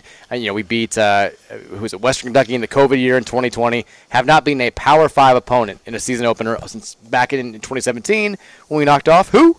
Jeff Brom and Purdue. Oh, yeah. I keep saying I want to say Miami. That was the one before it, though, yeah. Georgia Tech, looking at some of their game notes. In a game we didn't cover, I know that. Yeah, we did not cover. It was John Ramsey's son's wedding. I remember that too. Oh, was it? Okay. Yeah, we left. I was like, I gotta get out of here. I was like, I can't watch us lose to Purdue on my John phone. Ramsey, the big Louisville fan that he is, allowed his son to let his son get picked a wedding on that date. It was tough because we played that. It's crazy to think that. Yeah, it was not ideal. They clearly scheduled the wedding before the game dates came out. And I was like, yeah, but I mean, I'm surprised he wouldn't even push for like a summer wedding or something. I'm surprised he didn't go for That's that. what we did. We rushed we got married in Mary's hometown primarily because it was the only time that we could get married before football and basketball. Oh, I'd probably now if I ever get married, you're getting a summer wedding, honey. We made sure it was August. Yeah, you can. I'm gonna probably let you do everything else at the wedding you want, and it's a honeymoon. But it's happening in the summertime. Looking at Georgia Tech's game notes, I've gotten so used to them being just kind of a whatever program in football, and more recently being a bad program in football. And you kind of surprisingly been as bad as they have. Yeah, it made you realize like how good they have been historically. I think one of an underrated program probably when you talk about the overall landscape of college football. Case in point, in their 130 all-time season openers, they're 89, 37, and 4. That's a over 70% winning percentage, which is kind of wild. Wonder what that is. I know you can't look it up, but I'm just curious what it would have been versus the Power 5 conferences. I don't know. I mean, a lot of their games. If you said 37 losses, I'd say probably maybe 30 of them probably were Power 5 conference losses. Well, who knows? Yeah. This is Louisville's earliest conference opener since playing on this same day in 2014 at home against Miami. That game went pretty well for us. I like that. Yeah. Louisville 1-2 all time when opening the season with a conference game. Cards lost to Syracuse last year. They beat Miami in that game in 2014. And then who could forget the 1963 conference loss to North Texas? Oh, that game haunts me to this day. Still think about it when I get ready for every season. What year? 1963. No, okay. I was going to say, that could have been Mean Joe Green, but he wasn't on that team. He was in the 70s. We're still reeling from the Kennedy assassination. That was a Braum, though, right? That was an Oscar. Had to have been a Braum. He could have Braum been on that team? I think it was Donnie. Donnie. Love Donnie Braum. Louisville 0-2 all-time against Georgia Tech, making them one of just 2 teams in the ACC that Louisville has not beaten since joining the conference. I think you can probably name the other. Miami. No, we've beaten Miami. We just literally just talked about Miami in 2 of the facts, beating them in the conference opener. Clemson, and we have unfortunately not slayed that dragon quite yet. Well, did we discuss the Virginia Tech one though? We beat them in the COVID year. Oh, okay, that's right. You're right, yeah. Because we played them this year. And I remember we also beat them last year, I think. We went down that rabbit hole though when we saw them on the schedule this year. Right. The thing is, we've never played them in Blacksburg. That's what it is. That's okay. I knew you know how I am. My mind's going somewhere somehow. Georgia Tech has played a total of 40 all-time ACC openers. Their first ACC game. They're 19-21 in those games. Not great. I mean, 19 and 22. No. We are unfortunately 4-5 all-time in ACC openers. We started off really well, winning 4 of our first 5, and now we have lost 4 of our. We started off winning 3 of our first 4. We've lost 4 of our last 5 since then. Turn it around. Not good, including last year's season opener at Syracuse. We are all-time in conference openers. You stop bringing up Syracuse. We are 29-29 all-time in conference openers. Okay. Now Georgia Tech again, another one that kind of jumps out at you in home openers. Georgia Tech all-time 96-28-4. They've won 21 of their last 24 first home games of the season. But is this a home game? That's the thing. These are from Georgia Tech's game notes. They're calling it a home game. Yeah, that's the thing. Is it a home game? The last Louisville coach to win his first game in his first year as a U of L's football head coach was, and Petrino era 2.0 does not count. Lee Corso? Steve Cragthorpe. Defeated Murray State 70-3-10 back in 2007. Pretty much went downhill after that. Yeah. that was the peak of the Cragthorpe era. Now, if we are calling this a neutral site contest, Louisville all-time in neutral site contest, 15-15-1. That includes bowl games where Louisville's 12-12-1. And in ACC games... So the Pasadena Bowl was the tie then, right? Yes. Yeah. Correct. Yeah. Louisville, care to venture a guess as to, do you think we have a winning record or a losing record in the ACC since joining the conference in 2014 in conference games? Oh, overall conference record yes. Since we joined? We probably have a losing record. Trick question. 37-37, exactly 500. Well, we'll have a winning record by this time tomorrow, baby. That's what I want to hear.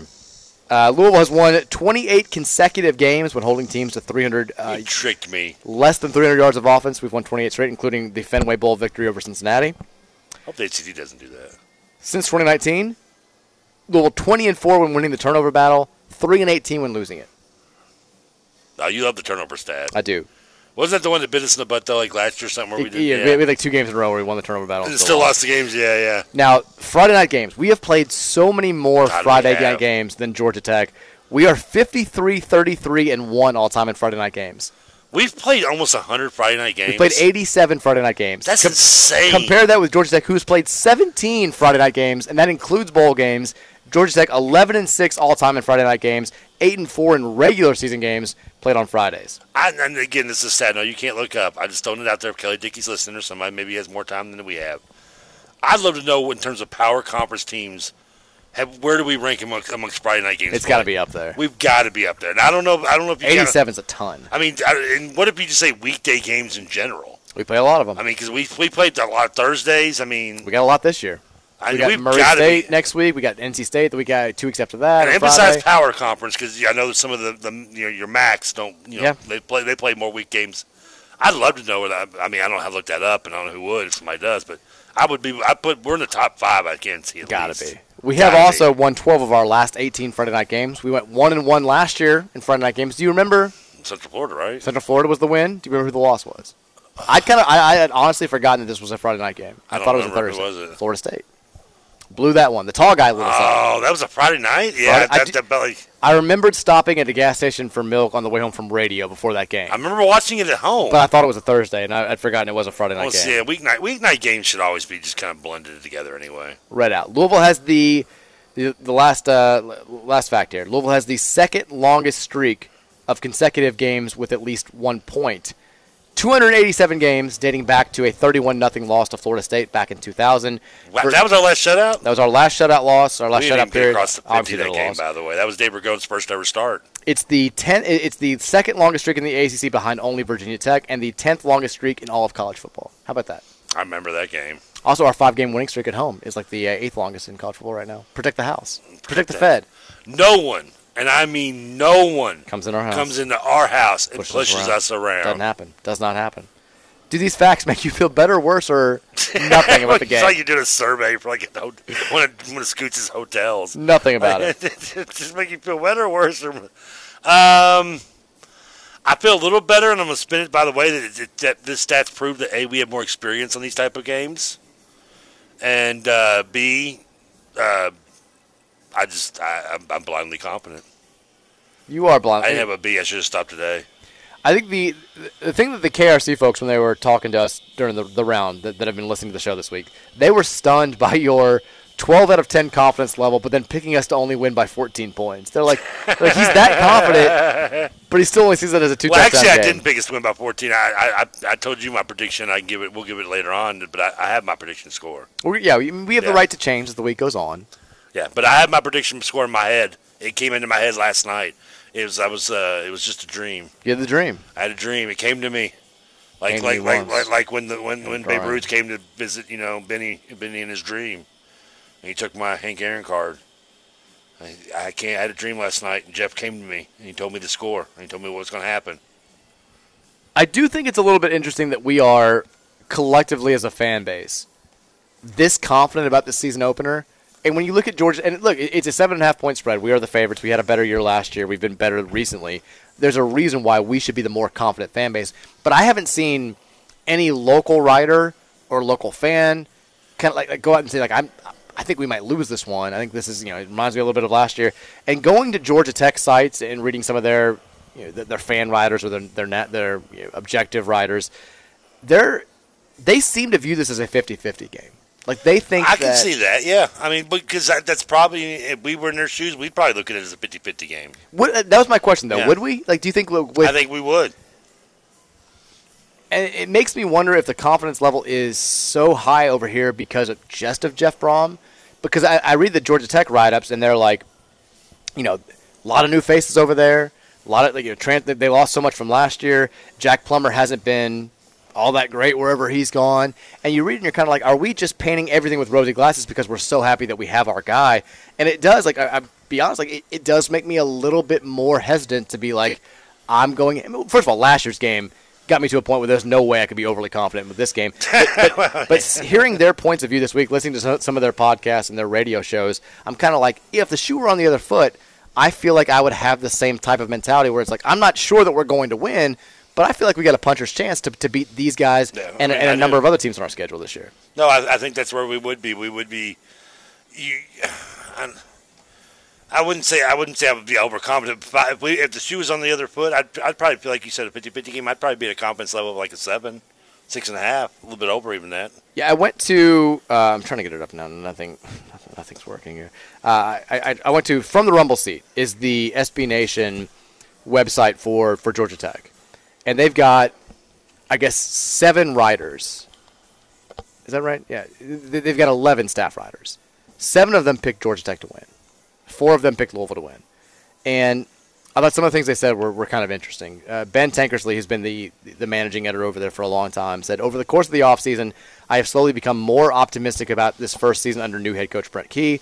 I think he will have his guys ready. Sure, Brom has more experience as a head coach, but he's also 2-4 in his last 6 season openers, and Louisville has never actually won a game against Georgia Tech. This is a game that could really go either way since it features so many unknowns on both sides. So I'll let my homerism take over and say Tech wins Georgia Tech 31-24. I mean, it's hard to argue. I mean, he makes good points. I mean, and let's not forget, he talks about Keaton that has less experience, and that's true, but we talked about it yesterday with Keith. I mean, this is a guy that totook over a team that was a dumpster fire. Yeah, they were terrible. And they were early a dumpster fire, don't get me wrong. I mean, it was early in the season. He had 8 games to coach. But he went 4-4 and beat 2 ranked teams and went on the I think rode at Vautech and won. Beat Vautech on the road. Beat Pitt on the road. And let's be really honest, good. I know beat Carolina. You're going to look at it and say you're crazy, but I remember watching. I mean, the game. I know it's a rivalry game, but they were hanging with Georgia in the first half. They were. I think they were down like 10-14 or something like that. Yeah, losing by any score to that Georgia team is not. Now Georgia dominated them in the second half and ended up beating them. I think like 37-13. So I mean, obviously it was Georgia's the better team, but that's a testament to what Keith was saying yesterday. When I said hang with them in that half. Well, when I asked him what changed the most when Brent Key, and he was like, "I hate to do this, just kind of thing," but it's like they just played harder. They wanted to be there. And when you play, I think that's what you saw against Georgia in that game. Ultimately, the talent's going to win out. Obviously. But when you can keep that rivalry game close early on, it just goes to show that you've bought into your head coach, which I think is the biggest thing. But I think we feel like we've got a team that also has fully bought into our head coach in a similar way. Now, Jeff Kramer over there from the Rumble seat said this. Louisville's got a lot of new parts coming into the season. They added over 20 players to the transfer portal and still have a brand new coaching staff. Jeff Brom is known for his offense but relies mainly on an aggressive passing attack. Jack Plummer was brought in to help transition, blah, blah, blah, blah. Georgia Tech is in a similar position with some new staff and players from the transfer portal, including Haynes King, the quarterback. However, Brent Key has been with this team since 2019 and served as the interim since Week 5 of last season. There feels to be more continuity going into the first game of the season with us than them. I like Georgia Tech's secondary to be a major strength in an early season matchup where Louisville will be working out its offense for the first time. Tech wins 28-17. I mean, it's fair points. Yeah, I think also, you can argue that we're looking at it slightly through maybe red-colored glasses, but they don't see, what from afar, and I don't expect them to follow because I don't follow Georgia Tech does that closely either. The names that Louisville's brought in and what they've done in the transfer portal and some of the progress that we've seen made, and I don't expect them to. They see a very more unknown product from the outside that we're going to see closer to. And again, that could be our glasses being a little shaded, but who knows? And I think the reason why, and we see that and maybe ignorance is bliss with the Georgia Tech thing, but, that we are the better team.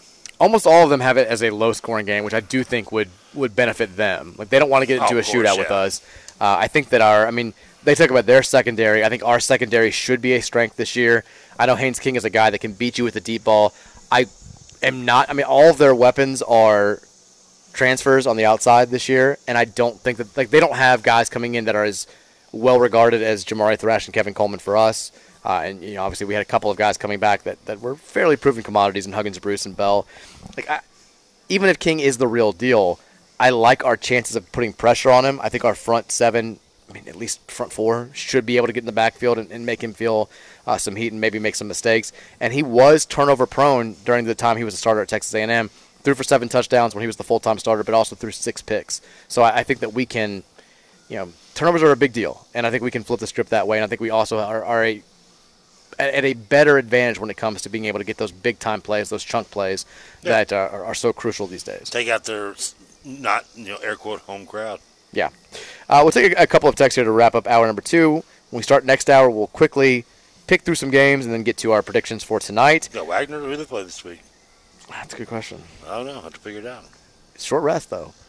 That's true, because the Monday, Monday, Friday is a tough turnaround for high school. That's going to be the reason why we lose, probably. I'm already saying it right now. Fix the scheduling, Marty. Come on, Marty. Look what your buses have done. Texture says, the first time I went into a bar underage, I ordered a pour of Angel's Envy Rye because I assumed I wouldn't get questioned if I ordered something higher quality. I didn't realize how expensive the markup at bars were. That was a hefty $250 tab for a high school junior. Oh, good Lord. That's hilarious. What? What is it? What did he order? Is that expensive? He said Angel's Envy Rye. Yeah. But Doors on the Rocks and a Bud. It's hilarious. I'm trying to find out who Wagner plays. You're just trying to find out who Wagner plays? Yeah. It's bad news for Wagner. That's what it is. Scoots, let me know the password for the Wi-Fi, but I can't get logged in. The vibes over here has been the vibes are good for everybody, including Wagner, and maybe even Mayo. But I don't know about Spears. Spears' vibes might be bad going on right now. Wagner does host Moore. Oh, we can beat Moore, right? The Mustangs. Moore's never any good. They have Mikhail McKay now. Oh, Moore is 2-0. They beat Shawnee 52-6 and beat Frankfurt 28-14.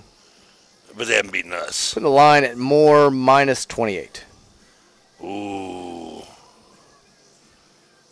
You know what? I didn't believe in him last week. I don't believe in Moore. Carlos Hurt can suck it. I'm going Wagner, baby. Give me the 28. Okay. 20.5. 28. Okay. Straight on the number. Like a half point, man. The short rest is going to come back to bite It him. was about 63. I'm like, where's my damn half point? A damn half point. That's all I needed. Texas says, Scotty Scheffler doesn't have anything on TK's footwork and squaring up on a tee shot. I mean, I've always just going to hit the golf ball like I do a baseball. It was a great approach. You know, I got to get, like I said, get the thumbs lined up, get on the club, get on the neck, and get lined up perfectly. I'm good. I want to hit a batting cage now. Texture says in an image that says, with the departure of Cal and Stanford, we officially have the Tupac. Tupac conference. Texture says, is TK going to smoke a victory cigar? I don't know why cigar is in quotes there. I don't know how to feel about that. No, Trevor's getting low on the cigs, too, over here. Yeah, you're smoking, I mean, win or lose, you're smoking. Yeah, no. Cigar. I've got 7 left. Texture said, did Trev just say, quote, Jeff came to him? It came to me in a dream, yeah. I think it's usually the reverse. Okay. Not when it comes to me and Jeff. Texture says, Mike, have you and Trevor done season predictions on the show yet? It's been a long summer, but I don't recall that classic segment. Have we done actual predictions of the season yet? I thought we did. I can't remember. Do you want to do it real quick? I mean, let me bring up the schedule to go through it. No, I've got it. I'll do it for you. Okay. I mean, tonight, I think we'll give away we're not going to give away our full predictions, but we can just say, I think we both think we're going to win. I think win. I did put my full season predictions game by game on the website. So mine are already I don't out there. have a website. So. You don't. You can join mine. Thursday, Give me Louisville. Creed / Creed Thoughts. Trev Thoughts. TrevThoughts.com. Week 2, we are Murray State Win. at home. Win. Week 3 at Indiana. Win. I think Second scoots. I think we win, but I think that one's going to be one that's like a little unexpectedly testy. Testy, close. I'm not here to give you that. I'm telling you win, though. Week 4 at home against Boston College. It's Kim Schatzel inauguration weekend. We're excited for that. As am I. Can't wait. You said it's a home game, right? Yes. Yeah, I should know that because we only play like 3 road games anyway. Yes. Because of neutral sites. Win 4-0. I think BC's going to be dog crap. I'm a little worried about how we look in this game, but I think we're going to win. Yeah, 4-0. Now, Week 5, Friday night in Raleigh at NC State. They looked bad last night. I think we pooped the bed a little bit somehow.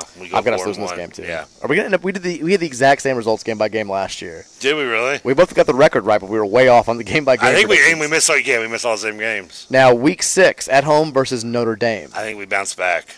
I've been going back and forth on this one. Like at the beginning of the summer, I was like, I'm not going to fall into that trap. Everyone's going to pick that. I'm saying we're going to lose. I've gone against it. We're going to win that game. I think here's the thing: we either if we win that game, we lost NC State. We go into that game undefeated. I think we fall in Notre Dame. All right, so 5-1 going in the second half of the season. October 14th at Pitt. We lose. I've got us losing there too. Yeah. October 28th, we finally get a bye week, a couple weeks off at home against Duke. I'll beat them. Win. November 4th at home against Virginia Tech. Exit light, exit to the left. We get the victory. I've got us losing. Really? I think we're gonna. This is me throwing a dart. I think we're gonna lose a weird game this year. Brom always kind of does lose a weird game. Louisville always kind of loses a weird game. I think this is the game. Just again, no reason. I don't think Virginia Tech's going to be particularly good. I've got us with 2 losses so far, right? You guys with 2. I've got us with 3. Thursday, November 9th, glow game against Virginia. We're not losing a glow game. No, we win. Boom, done. Bum. November 18th, on the road, last conference game at Miami. Loss. I think we lose big. This is the one that I look at and I'm like, this is the game that I have the least confidence in. I don't know if we lose big, but we lose, yeah. And then the finale at home against Kentucky. Oh, we've already seen it. It's just like me versus Roush in a long ball hitting. I mean, it's over with. We win. Louisville snaps it this year. I've got us 1 and 2. I think we win that game. So that puts me, I have was 3, you have us 4 losses? Did you have 3 or did you have 2? I thought 3. I had Miami, NC State and Pitt. Yeah. Yeah, you got us 9 and 3. I've got us 8 and 4. All right. We differ for the first time. At this point, we're going to need to go to the bowl game to get that kid a middle name. Damn right. All right, let's take a break. When we come back, we will. We got about 20 minutes before Scoots has to come over here and get equipment for all the games that are going on our family of networks tonight. So we will get to our pick'em segment. We'll pick the high school game of the week, the best college games, the best local games, and then we'll end it with our picks for tonight's game in Atlanta against Georgia Tech. It's the Mike Rutherford Show live here at Elk Run Golf Club on game day on 1450 The Big X.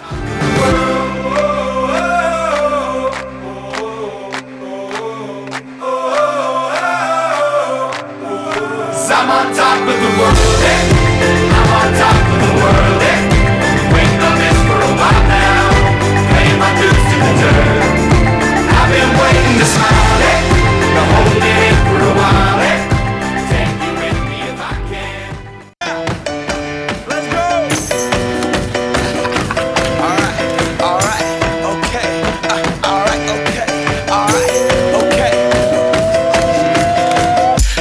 coming back. Get up what it is, what it does, what it is, what it isn't. Looking for a better way to get up out of bed instead of getting on the internet. Reminds me of the 2013 national championship. I'm good with this. I'm good with. Now I can't think of it, but Lil Dicky. I think of Macklemore sometimes. Yeah, but I mean, you get it.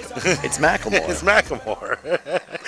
All right, it is. But he gets me pumped. I know he's not as cool as he was that one year, right? No, he had a great year. Yeah, that 1 year he was everything, right? Won the Grammy for best rap album somehow, and since then it's been. He had a song about the Mariners.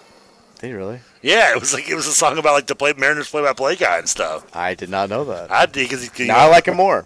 Yeah, it was kind of a cool. I would give him props just for making a rap song about his loyalty to the Mariners. Pretty impressive. The only team never to make a World Series. Wow. There's a fast fact for you. Thought you roll out, didn't you?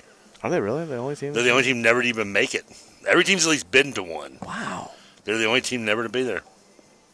I'd like to fact check you on that, but I'm not going to. You can. They came in 1977. They've only been to one ACLS. ACLS? ACLS. ALCS? ACLS, American Championship League Series. American League Championship Series. I'm just like, leave me alone, man. All right, we got to. It's the last segment. Why you got to point that out, Mike? Last segment of the game day edition of the Mike Rutherford Show here on 1450, 96.1 and 970 WGTK today. We do this every year. We've done it the last 2 years. Pick 'em here on Fridays. Getting you ready for the weekend that will be in both local and national football, at least college sports and high school. We do our high school game of the week. We pick the local teams' games, and then we pick the best college games besides that, and then, of course, we get to our Louisville pick-em. So, TK, are you ready? TK, we've tied. I won the first year. You won last year. It's now there's a rubber match. Rubber match, baby. Here we go. Rubber match time. Our high school game of the week. Oh, we're going to start out strong, right? High school game of the week. Okay. We got St. X taking on Male. I think I know a thing about that game. Big local rivalry. It's on this week. Both teams, I think, are undefeated, have not tasted defeat yet. It's on this week. And where will that game be on, Mr. Rutherford? I don't know. You tell me. It'll be right on these airways. Start at 6:35 p.m. The home of 7 Phoenix p.m. football. kickoff with my man, class of 81's pride, Tony Birch. Not and John Spears. Yeah, the other guy, and the other dude. Who do you got, TK? St. X didn't look great last week. Central, I don't remember his last name, with their quarterback's name, Trevor. He had some interceptions that maybe, I think they were giving credit to Central's secondary a little more maybe than they should have. They ended up winning the game, I think, like handily, obviously, but had to go to the running game. 28-6, I believe. Yeah, it wasn't very pretty. Could have been, should have been maybe a lot worse for Central. That said, Male has looked dominant. They said they did a Ballard once they got that game going. I think Ballard went up 3-0. They got on delay, and they came back, and Male just shattered them. 34-3. So I can't help but go for it. The vibes are off for John. Tony, I'm sorry. He's going to bring you down. But Tony's going to give me shout-outs on tonight's game, but it's not going to help. Dog's going to win.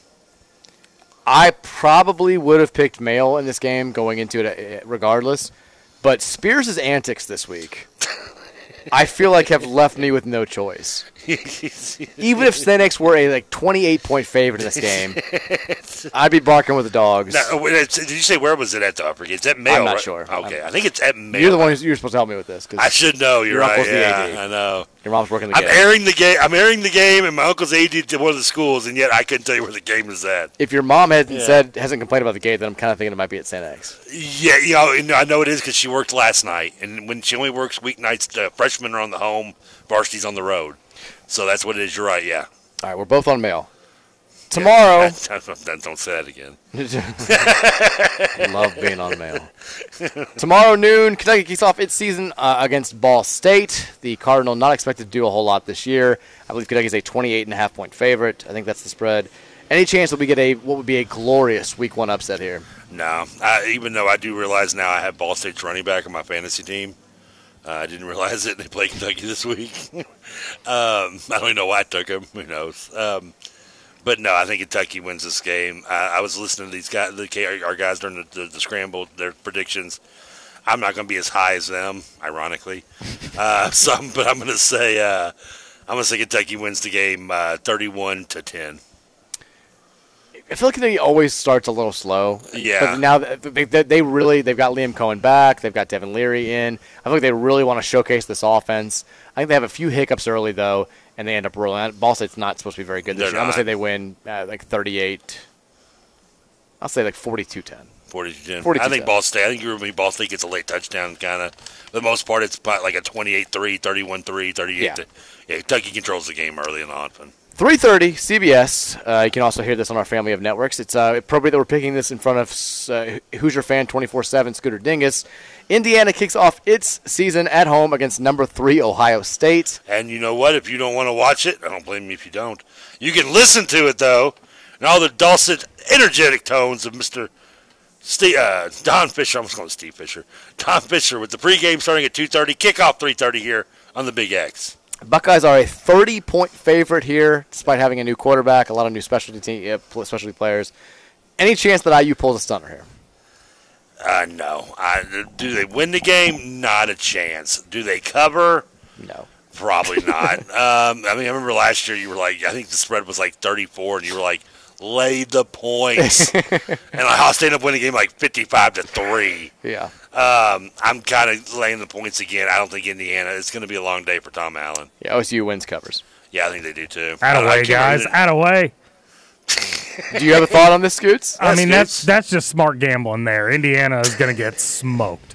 Are you going to be any good this year? You got a lot of mystery, right? Trevor, I picked Indiana to win 2 games, so no, we're not going to be any good. That's what makes that so mean. I'm not even an Indiana fan, and the fact that they're not going to be any good, and they're not going to be any good for a long time.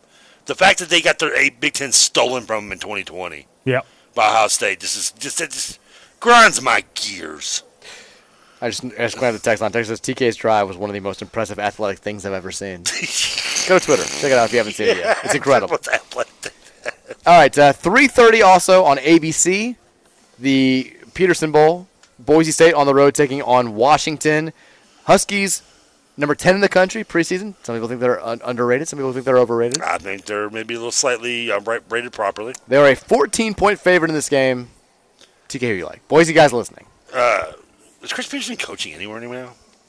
Isn't he coach at Washington still? No, that's DeBoer's coach there. That's my boy. Oh, that's right, because DeBoer. Peterson had the abrupt retirement. Yeah, I didn't know. I was wondering if he coached anywhere. No, he took a leave because he wanted to be with his family. Oh, so he's still on leave, I guess. He was burnt out, yeah. Yeah, okay. He's got the dick for a meal type thing going on. No, I love Washington. I don't know a lot about Boise. I know y'all have been in the 8-9 range still win totals, but no, a name that should have won the Big Ten championship in 2020. Michael Penix, the quarterback, for his former offensive coordinator, who was the OC of that 2020 IU team, Ken DeBoer. I love them. I think they're going to win that game. They're going to cover the 14. I think Washington wins that game big, 45-12. I'm with or 45-14. We're on the same wavelength here so far. I think Washington wins and covers. Yeah. 7:30 p.m. NBC, the first NBC Big Ten night games with their new contract. They've got Notre Dame. They've had Notre Dame. Now they've got Big Ten night games. Big Ten teams are all pissed because they have to play games under the lights. Get over it. How dare you mess with tradition? Yeah, we're the ones that are suffering. Now you're on primetime. We have to watch you. Some of these kids have study hall on Saturday night. Yeah, right. West Virginia on the road taking on Penn State under the lights. It's a robbery. At Beaver Stadium. Is it? Yeah, they hate each other, don't they? Are you thinking of West Virginia and Pitt? Maybe I am. Nittany Lions are a 20.5-point favorites.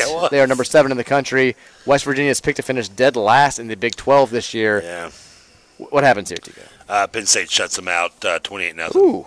Mainly because I got Penn State's defense starting on my fantasy league. I think Penn State wins. West Virginia covers. How about that? What was the spread again? 20.5. Yeah, it's still Penn State covering. 7:30 on ABC. Number 21 North Carolina and Heisman hopeful Drake May on the road taking on rival South Carolina. Tar Heels are a 2.5-point road favorite. Trevor, who you got? When you say Heisman hopeful Drake May from North Carolina, my mind thinks of Joe Kane from ECU in the program. I don't know why, so I hear that name. Okay. That's what I think of. He's probably just as big as Tool as well as Joe Kane was. Stereotyping Drake May here. He is Luke's brother, and we love Luke May. That's true. We do have a love for Luke May. Is South Carolina going to be any good this year? Are they supposed to be? I think they're supposed to be kind of. Yeah, the Beamer's still they're there. South Carolina. Frank Beamer's the coach there, yeah? Well, Shane, sorry, yeah. 2.5. I'll take. You know what? I don't know why. I'm taking South Carolina to cover that 2.5. I think they may lose by a point, but I'm taking them to cover. It's a weird. So you're taking North Carolina to win, though, because we're picking straight up. Oh, then North Carolina win, yeah. Yeah. I've got South Carolina winning. I think they pull the upset here. Okay. I feel like every time they play this game, South Carolina winds up winning it. It's some weird, gross-ass game. Plus, North Carolina, don't they always act wonky in the first couple weeks of the season? They do. They definitely do. Yeah. Was it last year they distracted the Syracuse when they played Appalachian State? They should have beaten Appalachian. They should have lost Appalachian Yeah. State. They won like 69-66 or whatever it was. Yeah, in like quadruple overtime, yeah. Lucky as hell. I think they lose here. South Carolina gets the win. I think you might have got me on that 3:30 CBS Sports Network. South Florida on the road taking on Western Kentucky as the Hilltoppers kick off their season at Hutchins Industries LT Smith Stadium. To give you like it, Western is a 12-point favorite. one. Wow, really? I'm glad we're not taking spreads. I'm not touching that spread, but I'll take Western one straight up win. I got Western as well. I think we could cover, but I don't know. That's a scary spread. South Florida kind of sucks. I know they do, but I mean, with Western, they just want to outscore you. Well, And when you pretty do good that, at it. you do that, you get caught winning the game by 10 only, maybe. I mentioned Clemson always plays these Monday night games. They are playing Monday night again on the road, not a neutral site game. They're in Durham, taking on Duke, who's picked to finish sixth in the ACC. Right. Clemson's a 13-point road favorite. Do they start the bounce back from last year's down year with a win over the Blue Devils and Mike Elko, who loves JC? They're down here. Didn't they win 10 games? They did. I was gonna say. They lost 3 though. That's true. Yeah, he's going to hell. Man, I kind of want to. I'm taking Clemson. I feel like I feel like Duke's going to hang with them, but I'm going to take Clemson to win. I want to see. I feel like because I called the death of Clemson football You at did. the beginning of the 2 years ago, and a lot of it was I thought Dabo was too. Again, I think they're going to be good. I think their days of competing for national championships are kind of over. I think they're going to be like last year, every year, 9-3, 10-2, right around there. It's the Terry Bowden days. But Dabo did sort of swallow his pride. They took some transfers. He brought in new coordinators. He's got Garrett Riley, Lincoln Riley's brother, to run the offense. Yep. He was so good at TCU last year. I think they're going to really try to show something in this game. Whether or not they can accomplish that is another question. I think they cover, but I think it's closer than – it's not going to be like this blowout and like, ooh, Clemson's back. I'm going to say they win, but they win by like 15-16. I don't even know if they cover, but I think they win. Okay, Sunday night is the best game of the weekend. The only game with 2 top 25 teams playing one another. They played last year. Should be a fantastic game in the Camping World kickoff in Orlando. Number 5, LSU, taking on number 8, Florida State. LSU is a 2-point favorite. That's a 7:30 kickoff Sunday night on ABC. We mentioned this last year. It's so dumb that on Labor Day weekend with no NFL, they've got one game on that Sunday. Have games throughout the entire day. That's why people watched Louisville, Kentucky back in the day. I know. So dumb. Common sense eludes them sometimes. You think it's so easy, right? Yes. So when 2 steps forward, 6 steps back. You know where I feel about Florida State. If I you're do. asking me to predict first. That said, I think last year was a fluke, and it did propel them a little bit last year with that win over LSU. But I think it was a fluke. I think LSU wins this game. I think they win it in a romp. I think they win it by 21. Ooh, I'm not going to go quite as well. I think LSU does win, and they do cover the 2. I think they win by like 10. I think they're – and LSU's getting a lot of sort of – I don't want to say under the radar, but they're getting a lot of love to win the national title this year. Georgia, it's been – nobody's won 3 straight national titles in football since the 1930s. Teams that have that third year that are going for it, that are so well regarded, typically they don't fall flat on their face, but they don't play nearly as well as you think they're going to. LSU – every 4th, 5th year, they seem to be right in that mix. They have super teams. I think they're going to be really good this year. I still think FSU is going to have a good season, but I think LSU does what they should have done last year and wins this game. When's the last time did Alabama win back-to-back, or am I just blanking on something? Alabama has won back-to-back. Under They've never Saban, won 3 in a row. Yeah, no, 3. I guess the closest 3 in a row. I mean, in Miami during the 80s, they went to Florida won back-to-back. USC won 2 in 3 years. 3, yeah.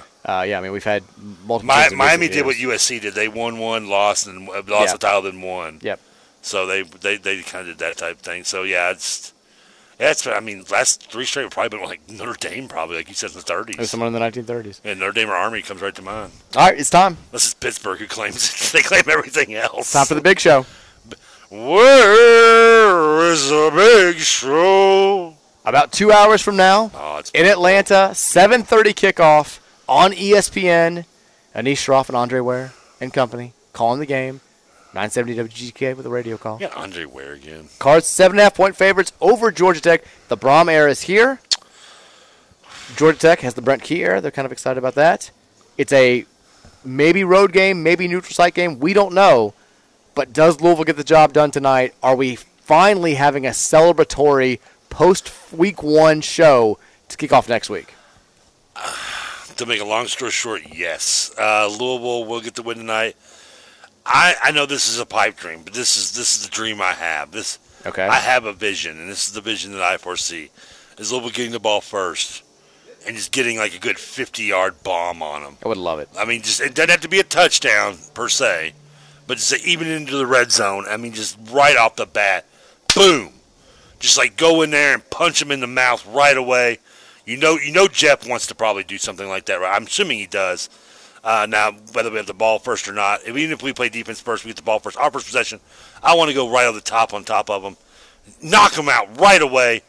I love us in this game. Brick key, that's awesome. It doesn't matter if you got a Leash key out there. It's not going to make a difference for this game. I like Louisville 34-14 to win that 20 points. I like it. Cards, I think we get up nice, like 21-7, and then we just, I wouldn't say cruise, but we go into the coast mode at that point and cruise into 34-14. I think there's going to be some anxious moments in the first half. Like, I think there's going to be a little bit of a back and forth. I think the offense will stall out a few times. It's going to be a back and forth first half. I'm saying maybe it's like 14-14 going into the break. I think then we're the first team that takes a 2-score lead. Big plays by Jawar Jordan, maybe a big turnover, and we do the thing where it's like we're not fully dominating, but we're never not in control during the second half, and we end up coasting to a victory that's no anxious moments in the fourth quarter. I'm going to say Louisville wins this game 31-21. Okay. I mean, I think most fans would take that. That's a cover. I would take it. I mean, like, people are going to be impressed by Jeff Brom in week one. Yeah. Jawar Jordan plays well. Jack Plummer plays well enough.